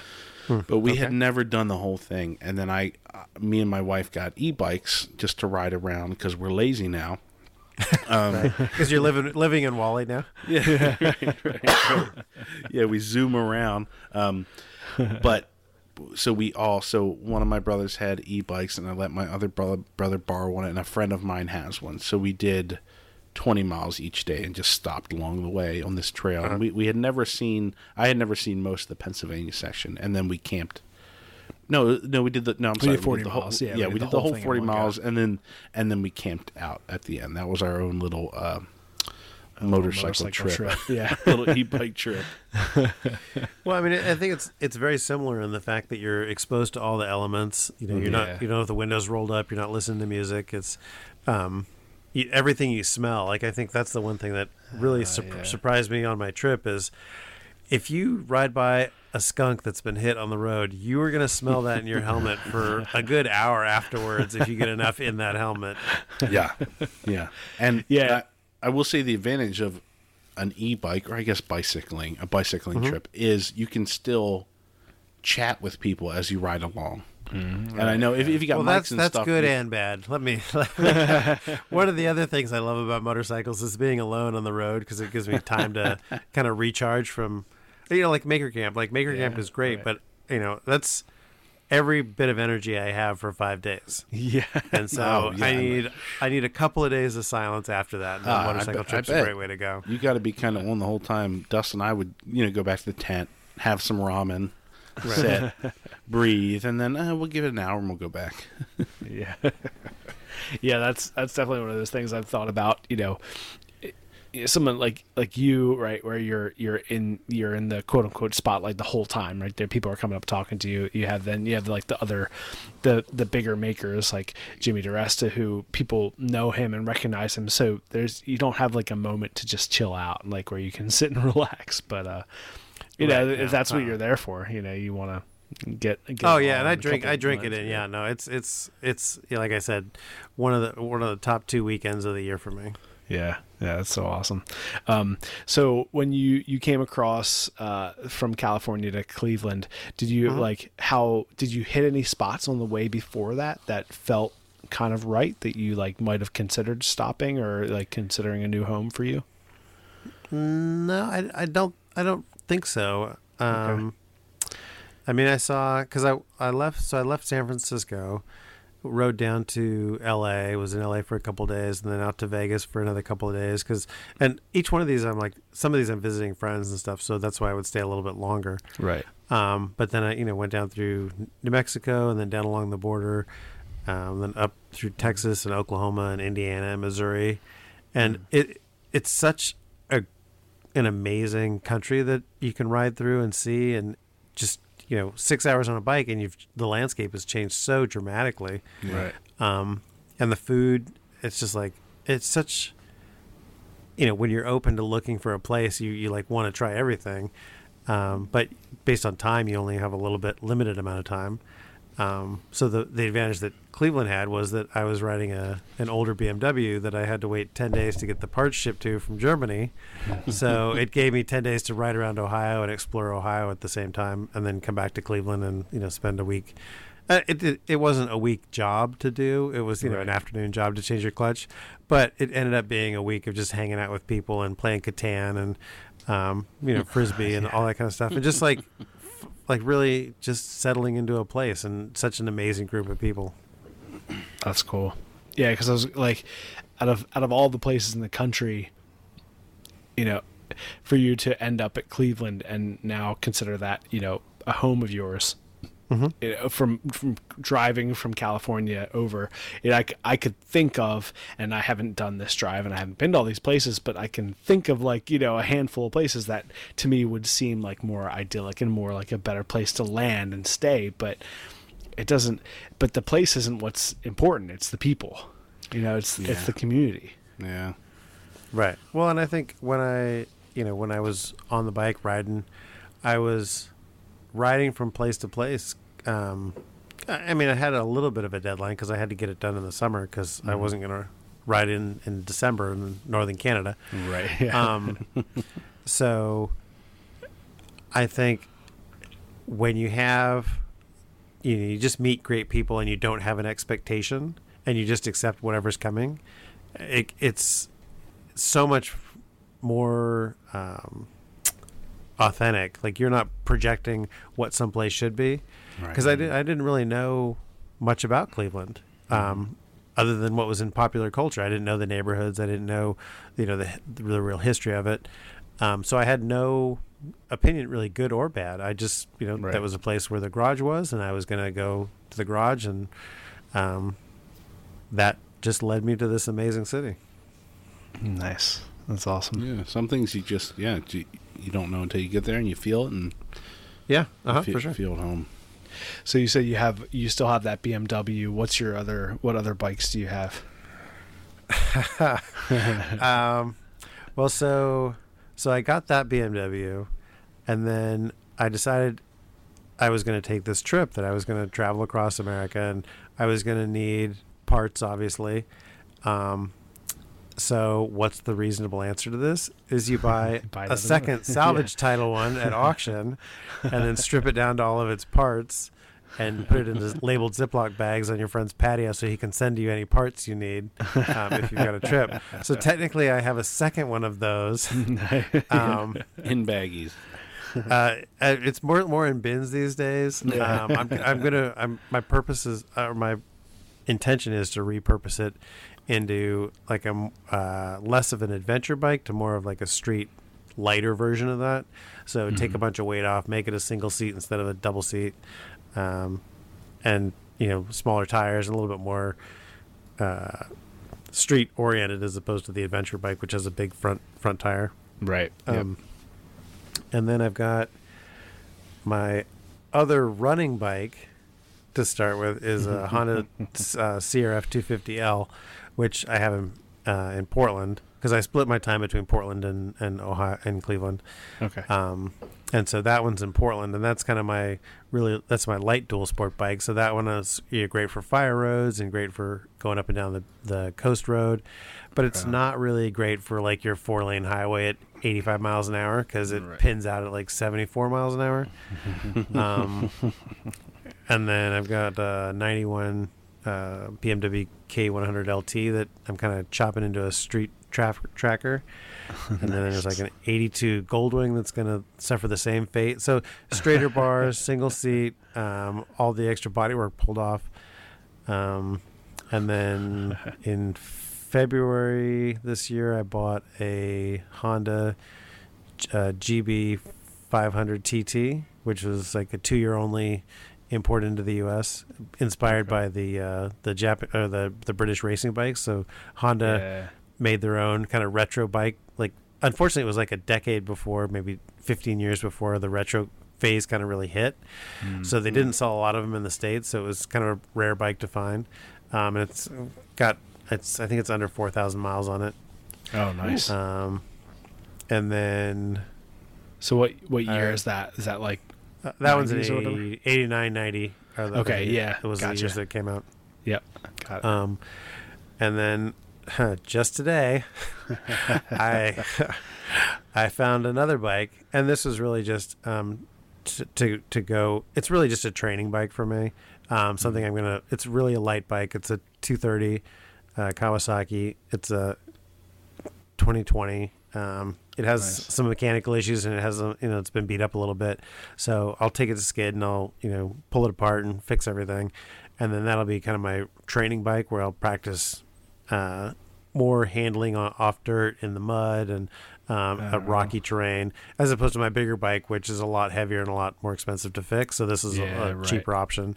Plus, I can ride it around farms and stuff like that, and it's just a light, easy, basically like a large kid's dirt bike. Yeah. It's a little bit undersized for me, but it'll be fun to play around on. That's awesome. What did you use on this last this trail ride that you did this week or last The week? off road. Yeah. The last one was the same bike that I rode across the U.S. on. So that was a F650 GS Dakar, and that's a BMW from 2007. And it's a good bike for everything. It's not a great bike for anything. Yeah. but- Right. Mass Jack so, of I mean, all it's maybe- trades. Yeah. Right. Yeah, right. So it has to make the sacrifices. I mean, I was, like I said, I lived off it for 4 months, so I put a lot of miles on it, and I never had a problem with it. Never had any complaints about it. But when you get it on dirt, to me, it doesn't feel as agile or as well balanced as some of the other bikes I've been on. Right. Yeah. Dakar. Yeah, is that after the famous race?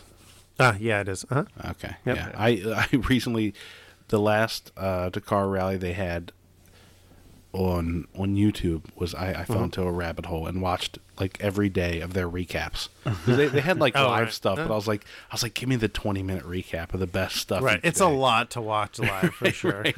Give me the 20 minutes where the helicopters followed them and they're jumping the dunes because they know a helicopter's near them. Like Right. You got to show kicking them a out. little bit.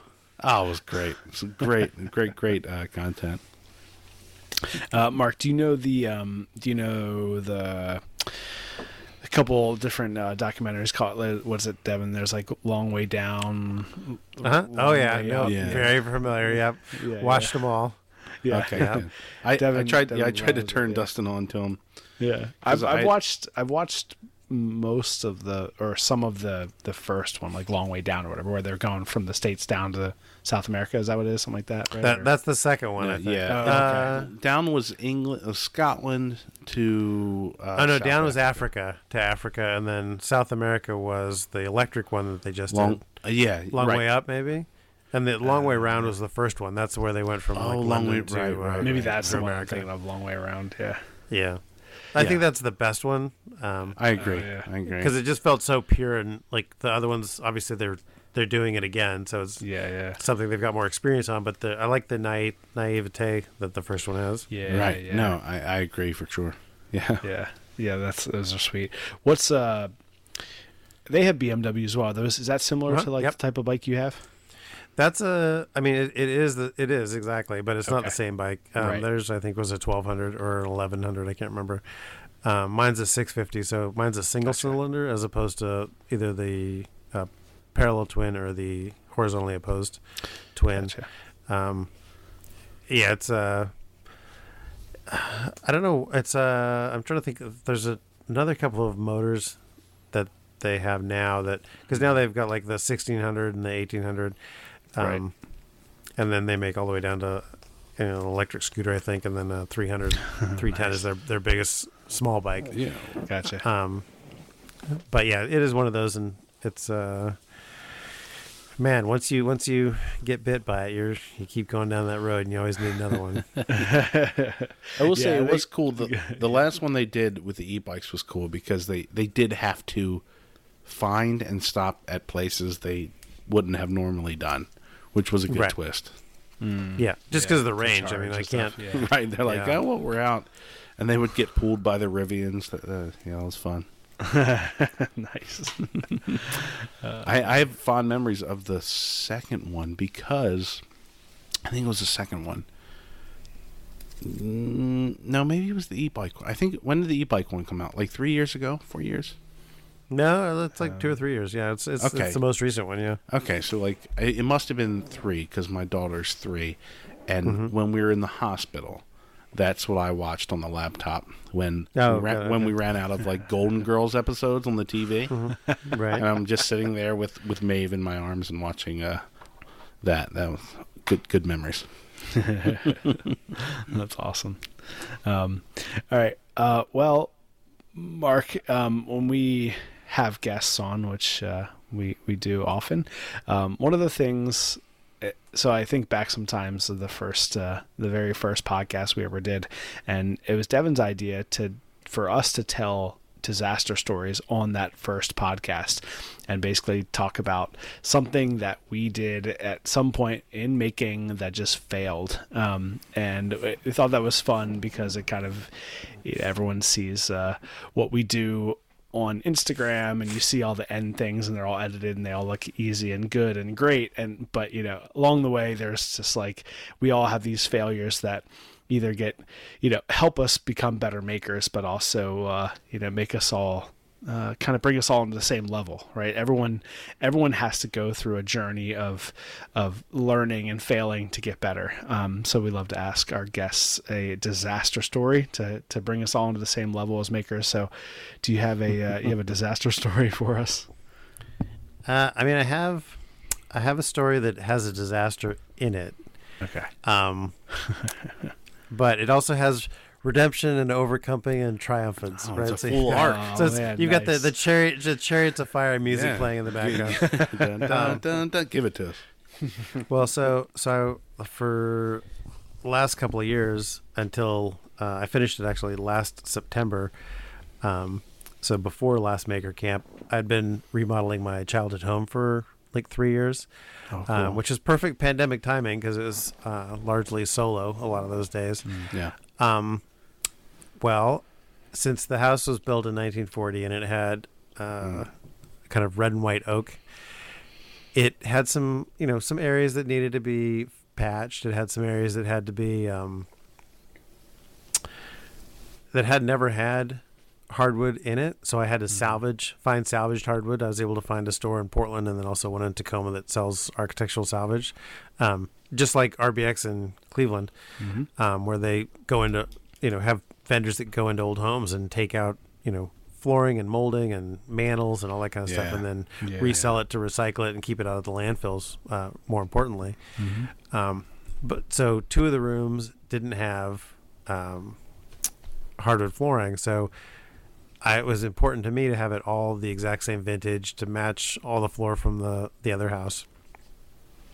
And so that's why it took me a while to gather all the material, because you need the percentage of excess. You need some that it's going to be scrapped, cut short because it's got to go into a closet, any of that kind of stuff. Right. And so I was putting a lot of time into this. And the thing that because I'd never installed hardwood floor before, I'd never refinished hardwood floor, but since it needed to be done, much like all the makers, you need to find something out. You go to YouTube and you watch some channels and you're like, oh, I can do that. And so once I got all the material and got it installed, which took an unbelievable amount of time, because all the wood is it's slightly different thicknesses because it's been probably the houses have been refinished. It also is just pulled out. It's not cleaned up. So I had to take a dirty chip chisel and kind of run it on all the side edges to knock off all the stain and the dirt and the grit and whatever to make it so that it would nest in with the next piece. And I found just randomly in a secondhand store, like a 1-inch rabbit plane. And I just liked the way it looked, and I bought that like 6 months before. I hadn't even planned on using it, but I got to tell you, if you were installing salvaged hardwood floor, a small rabbit plane will be a lifesaver for you. Because I think it was a Stanley 93. Yeah. Yeah, because there's always going to need something that needs just a little bit of touch up. Yeah. And so I had installed that, and then I installed some patches where cabinets had changed, moved places. In the remodel, I was putting a new cabinet, so I had to patch floor pieces that didn't have hardwood floor and all that. And then the next step was sanding, which, if anybody was doing it in the early pandemic, finding the grits of sandpaper you needed was a huge pain in the ass on that scale. And so sometimes you had to skip a grit, which made things difficult. So you have to kind of plan yourself strategically, like, do I want to wait another month to see if they come up with an 80 grit? Because now I'm going from like 36 to 120, and that's not going to work. So I need some middle grits in there. And so I had about 2,000 square feet of hardwood that I had to sand. So, it took me, one person doing this for the first time, trying to do it the right way. It took me weeks to do this. And I was experimenting with a product because I really liked the way it was a finish. Because I really hate poly on floors. It just feels plasticky to me, and I really like to just walk barefoot, and I like to feel the wood. And so I decided to use the Rubio Monocoat as the floor sealer, and I went with, they have all the sample bottles, and I got like 20 different sample sizes, so I made all the samples out, and I found one that I liked, and aesthetically I went with, it was a percentage of white. I don't remember whether it was like 15% white, but I used that because it decreased the grain contrast in the field of the wood, but then it also helped bridge the differences between the white oak and the red oak. So gotcha. then the floor had a more unified feel. And I was like, oh, this is great, sand. And then I, hit it with, like a palm sander at like 220. And maybe, get it up to like 300. And so it's, it's nice and smooth, and I wipe it down, and I vacuum it, and I get it as clean as I can, and I start installing this Rubio. And have you ever used the product? Do you know what Rubio is at all? No. Is it oil based or what is? Well, it's a two part, and so Okay. you mix a percentage, and you really should only mix as much as you can apply Right. before because you put it on, you wipe it on, you leave it on for like 10, 15, 20 minutes, whatever, as it soaks in and takes up the color, and then you have to wipe the excess off.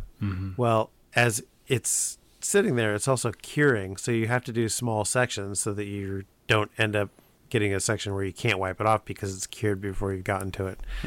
So you're on your hands and knees wiping small areas of this and then wiping it off, and then but the huge benefit is you can blend it seamlessly. So I could nice. finish, between rooms, and I wouldn't have to whereas with poly I'd have to maybe do break at a line, or I'd break in one room to the Right. next, and you'd have to wait for it to cure, and I can't work on it.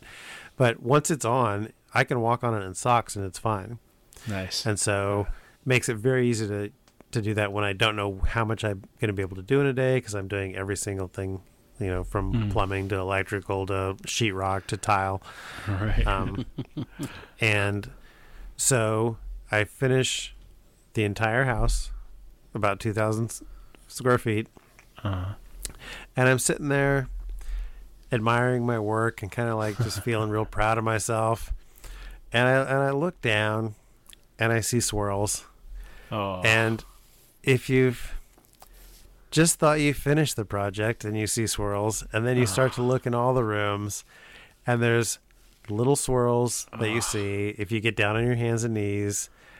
And so I had to go hand sand this floor in the direction of the grain to take out the swirls and to get everything unified again, and then restain the whole house. The whole thing? Oh my gosh. Yes. So the benefit, though, if you're going to use Rubio, and I think it's a great product. I think it turned out exceptionally well. I think it's a beautiful flooring material.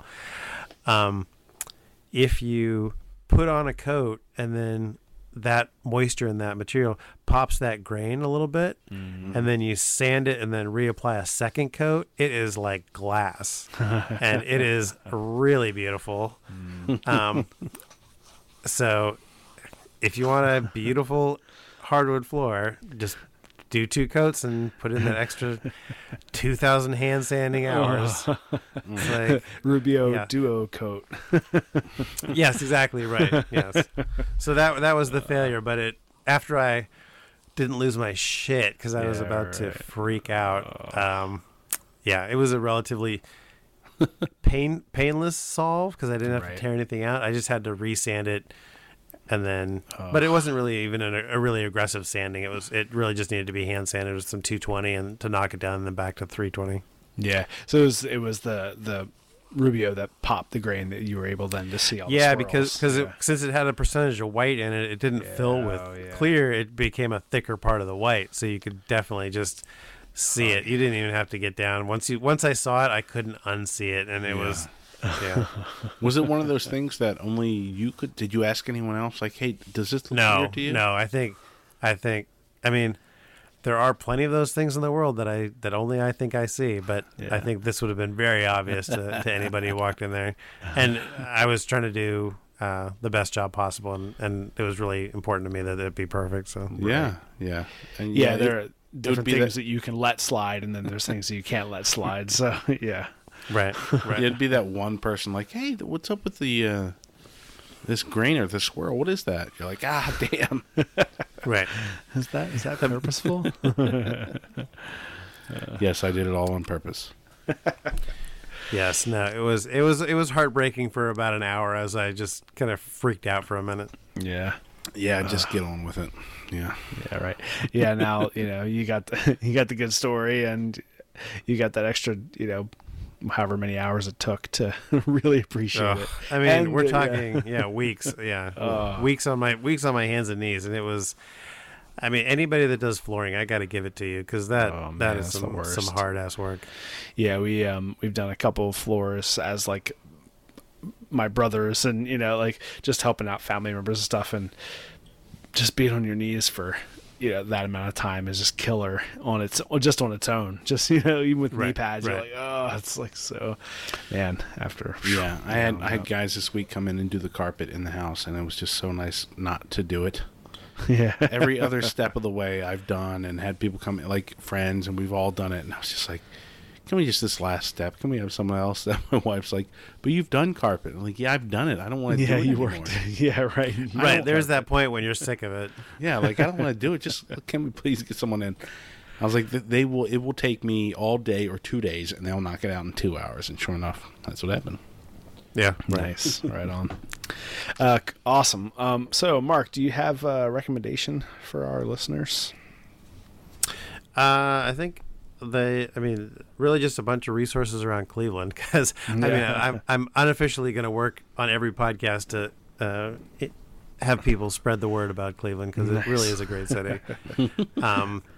But like my friend Jessica and Ron, they have RBX, which is the Rebuilders Exchange, and they're actually going to come up to Maker Camp, so you'll be able to meet them. Nice. And then hopefully my friend Dave will be able to come up. He runs an engineering and inspection firm, but he's a ridiculous. His house, everything in his house, he's made right now he's working on this light for the second bathroom remodel that it's going to have this vintage feel with all the pulleys and the counterweights and the metal armature coming off the wall, and he's in there every day like looking at different things and hitting it with a grinder and then putting some paint on it and then rubbing it off to kind of get that vintage look. And that's sweet. Yeah, and then obviously Skidmark, I mentioned them a number of times, and they're just a great group of people, and they have a nonprofit that actually is important to the maker community. They're bringing shop class back to high schools by teaching them motorcycle shop class around the high schools in Cleveland. Nice. So, because I know a lot of schools have no shop class anymore. Yeah. Yep. Yeah, it's true. Yep. Sweet. What was your second one? So I have RBX, I have Skidmark, and then you said your buddy. Does he have like an Instagram where he shows some of the stuff that he's done? He doesn't. He is the worst Instagram user. He is not. No, he will not. You'll be able to talk to him in person if he makes it up to Maker Camp. Right on. Yeah. Because I really think he will really enjoy like seeing what the Modern Forge guys do.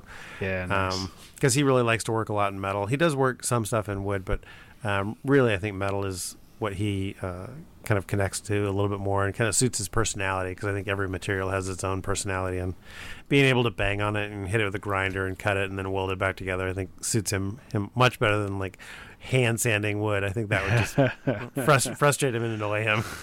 Yeah. But he's friends with the Soulcraft guy too, so I know that Soulcraft is also one of the main reasons why I came to Cleveland. Jim and Pete started a great thing, and they were teaching classes to students would come in, and that would also kind of replace the wood shop.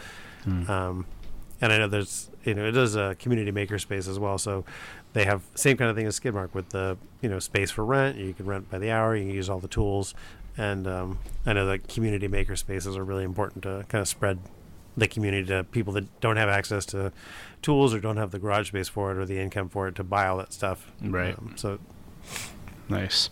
Yeah, there's a space right near where the school that I teach at.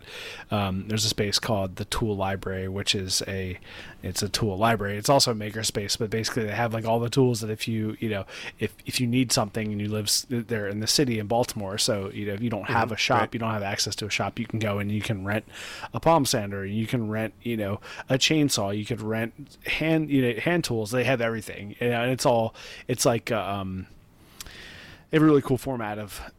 It's a suggested yearly membership. So if you have that membership, you can come in and borrow whatever you want. And their suggested membership is it's $10 times your 10,000 salary per year, right? So if you make $100,000, like you pay $100 Right. for your yearly membership, but even that's suggested, right? So it's a pretty Right. it's a pretty Pretty easy lenient, system, yeah. but Yeah. but that's if, one of those things. If you I make thought was cool. 100,000, get your own tools, and Hope you live in the city, you know. Like, that's true. That's true. Right. If space is at a premium, then it's like that's the problem. This is right, true. exactly. Yeah, but it's and they're just all about it, right? They love making bringing the access to the people. So that's sweet, awesome. All right, Dev, you have a recommendation? Yeah, I'm gonna recommend the book I got that Kurosawa quote from. It's called A Life in Cinema. It's basically a interview that was done with Kurosawa at the end of his life in '93. If you don't know who he is, he did Seven Samurai and Ron and a bunch of these movies that, like, there would be no Star Wars or any of those type of things without Akira Kurosawa making his movies in the 50s and 60s. Well, if you haven't seen it yet, check out The Bad Sleep Well that he made in the 50s. Yeah. Ooh, That's a great film. Yes. Such Yeah. great framing. Just an amazing use of like a still camera frame. Right. Yeah, that's, for me, that's my number one for filmmakers is, it seems almost like too simple, but it's a love for composition, a love for cinematography, a love for the frame and what's going on and the movement. Like he just knows how to do it. And like that quote, it's him. He's finding the best. Why aren't we shooting the best part? So his interviews were great. I haven't read it since film school, but I loved it then. And that one quote stayed with me. So read that. If you ever see like a really windy scene in like an open street, like that's probably someone copying Kurosawa. Stuff like that. You know, it's all his use of movement and nature and framing. Everyone rips him off, and he's the man. nice. All right, so my recommendation is an experience, and the reason why I thought about this is because Mark is like, when you go to Maker Camp and you go in and you wait in line and you go and get photographs taken by Mark, it's an experience that'll stick with you. And one of the other experiences that I love about Maker Camp is the timber frame projects, and we've participated in 2 of them. And so if you don't know Justin Dietrich, you can check him out, Dietrich and Sons on Instagram. He has led 2 timber framing projects and is now like doing a 3rd one this year, and that is an experience because he's kind of pulling all these people together who have a pretty general knowledge of timber framing and the use of hand tools, and he leads with just this like really nice, gentle, nudging like command that gets everyone to do everything and get everything done in time without being, like he's not like whipping cracking the whip and like a slave driver and just being crazy about it. Everything goes really smoothly and you feel excited and like you're part of something bigger when you're there. I think that's like the same thing that happens when you're like, you see those portraits that Mark takes. But that experience that Justin creates is really cool. And I'm a little disappointed because I'll make my way over to his timber frame this year, but I won't be able to spend as much time as we have in the past, which I've always loved. But the big timber framing mallet that I made for my Maker Swap is made from a piece of the 6x6 timbers from last year's Maker timber frame, as well as some of the pegs. So the pegs and the head are made from reclaimed materials from last year's From the timber bridge. frame. Yeah, That's cool. right. That's awesome. Yeah. So if you guys don't follow Justin, you can follow him on Instagram at Dietrich and Sons, and and check out the timber frame project this year, which I think they're doing like it's a bigger kind of pavilion-y building with a big gable top on top. That's kind of cool, or cupola up top. So a part of me was like, man, like the last one took all our time. No, not the bridge, right, the bridge, but the smaller version took all our time. Yeah. I'm almost happy that I would. It's always worthwhile, but it's still 2 days of like a lot of work. It was like, Yeah, right. That's a big one. I don't know if I want to pitch in on that one. Yeah, yeah. Well, I think if Justin's listening, I think it would be really great for us to do a timber framed trebuchet. Oh man, yes. and then shoot it at whatever burn in the middle and start the Yes, burn with exactly, a right, yeah. flaming. Yeah, I'm in. Yes, big flaming Yes. balls of oil and canvas. Oh man, that'd be great. There actually, there's will not be a maker burn this year. Really? So I know, I heard that. Yeah, Why? I heard that. I think don't know, space. I think space is the requirement because you have to have a certain back set from things, and I think there's more tents. Yeah, I want to fill So it. I think, yeah. Boo.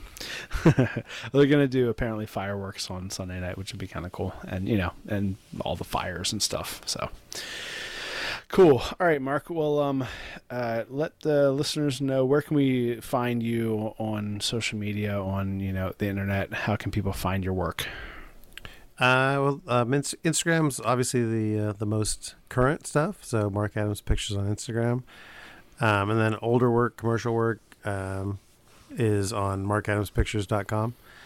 And then I'm thinking about trying something new this year. There's a kind of a web service, Pixieset. So markadamspictures.pixieset.com, I think, is where I'll put up pictures and people can order prints and things like that if they want. Nice. Cool. Pixieset. Right on. That's cool. No, that's a great idea. Give the people the option to buy stuff for sure. Right. Yeah, because I think if you it's great to see a little picture, but like I said, I like the stuff big, so hopefully I can spread that message across. Oh yeah, I agree. Yeah, a good friend of mine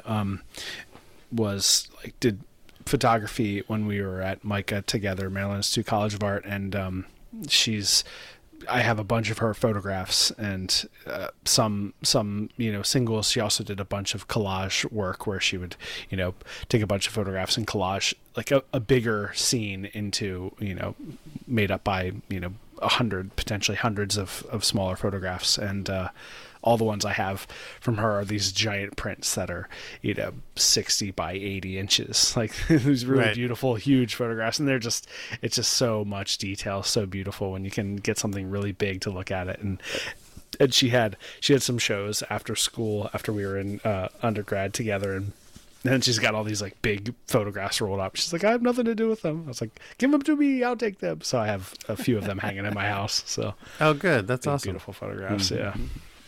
Cool. All right, everybody. Well, make sure you head over to YouTube. You can subscribe there and let us know what you think on newest videos and older videos. That's we love creating things and putting out content for you guys to view and check out. I'll do some stories and some content for Maker Camp this year, but Devin won't be there, so we won't have a Maker Camp video, a full video, but I'll try to make up with some stuff. And if you want to follow along with what we do behind the scenes and in the shop and what's going on in our lives, you can always head over to Instagram and follow me at The Art of Craftsmanship and Devin at The Art of Camera Guy.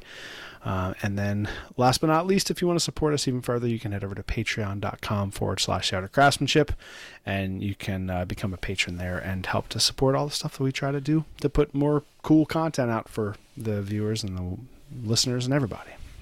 Yeah, and I'll interject real quick. One of the reasons, I've been super busy, but trying to put out a video, we've been having issues with Adobe subscriptions. Yeah. And I think subscription software is the worst thing on the planet.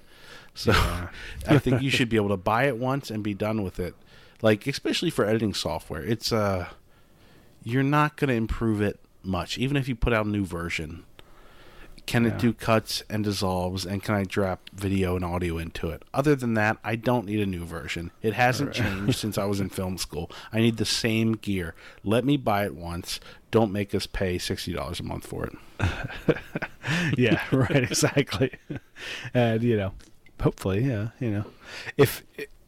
we'll be able to get it back, but just the fact of being in the middle of a project and losing the subscription for the reasons we know, and it's fine, but it should never be like that.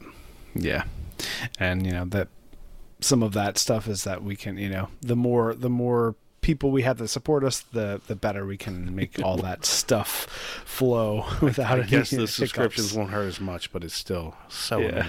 annoying. All right, Mark, it was a blast, man. Thanks so much for hanging out with us. Yeah, thanks for having me.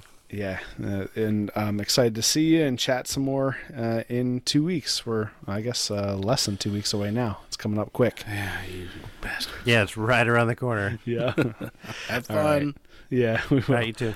All right, guys. Everybody, thank you so much for listening, and we will talk to you next time.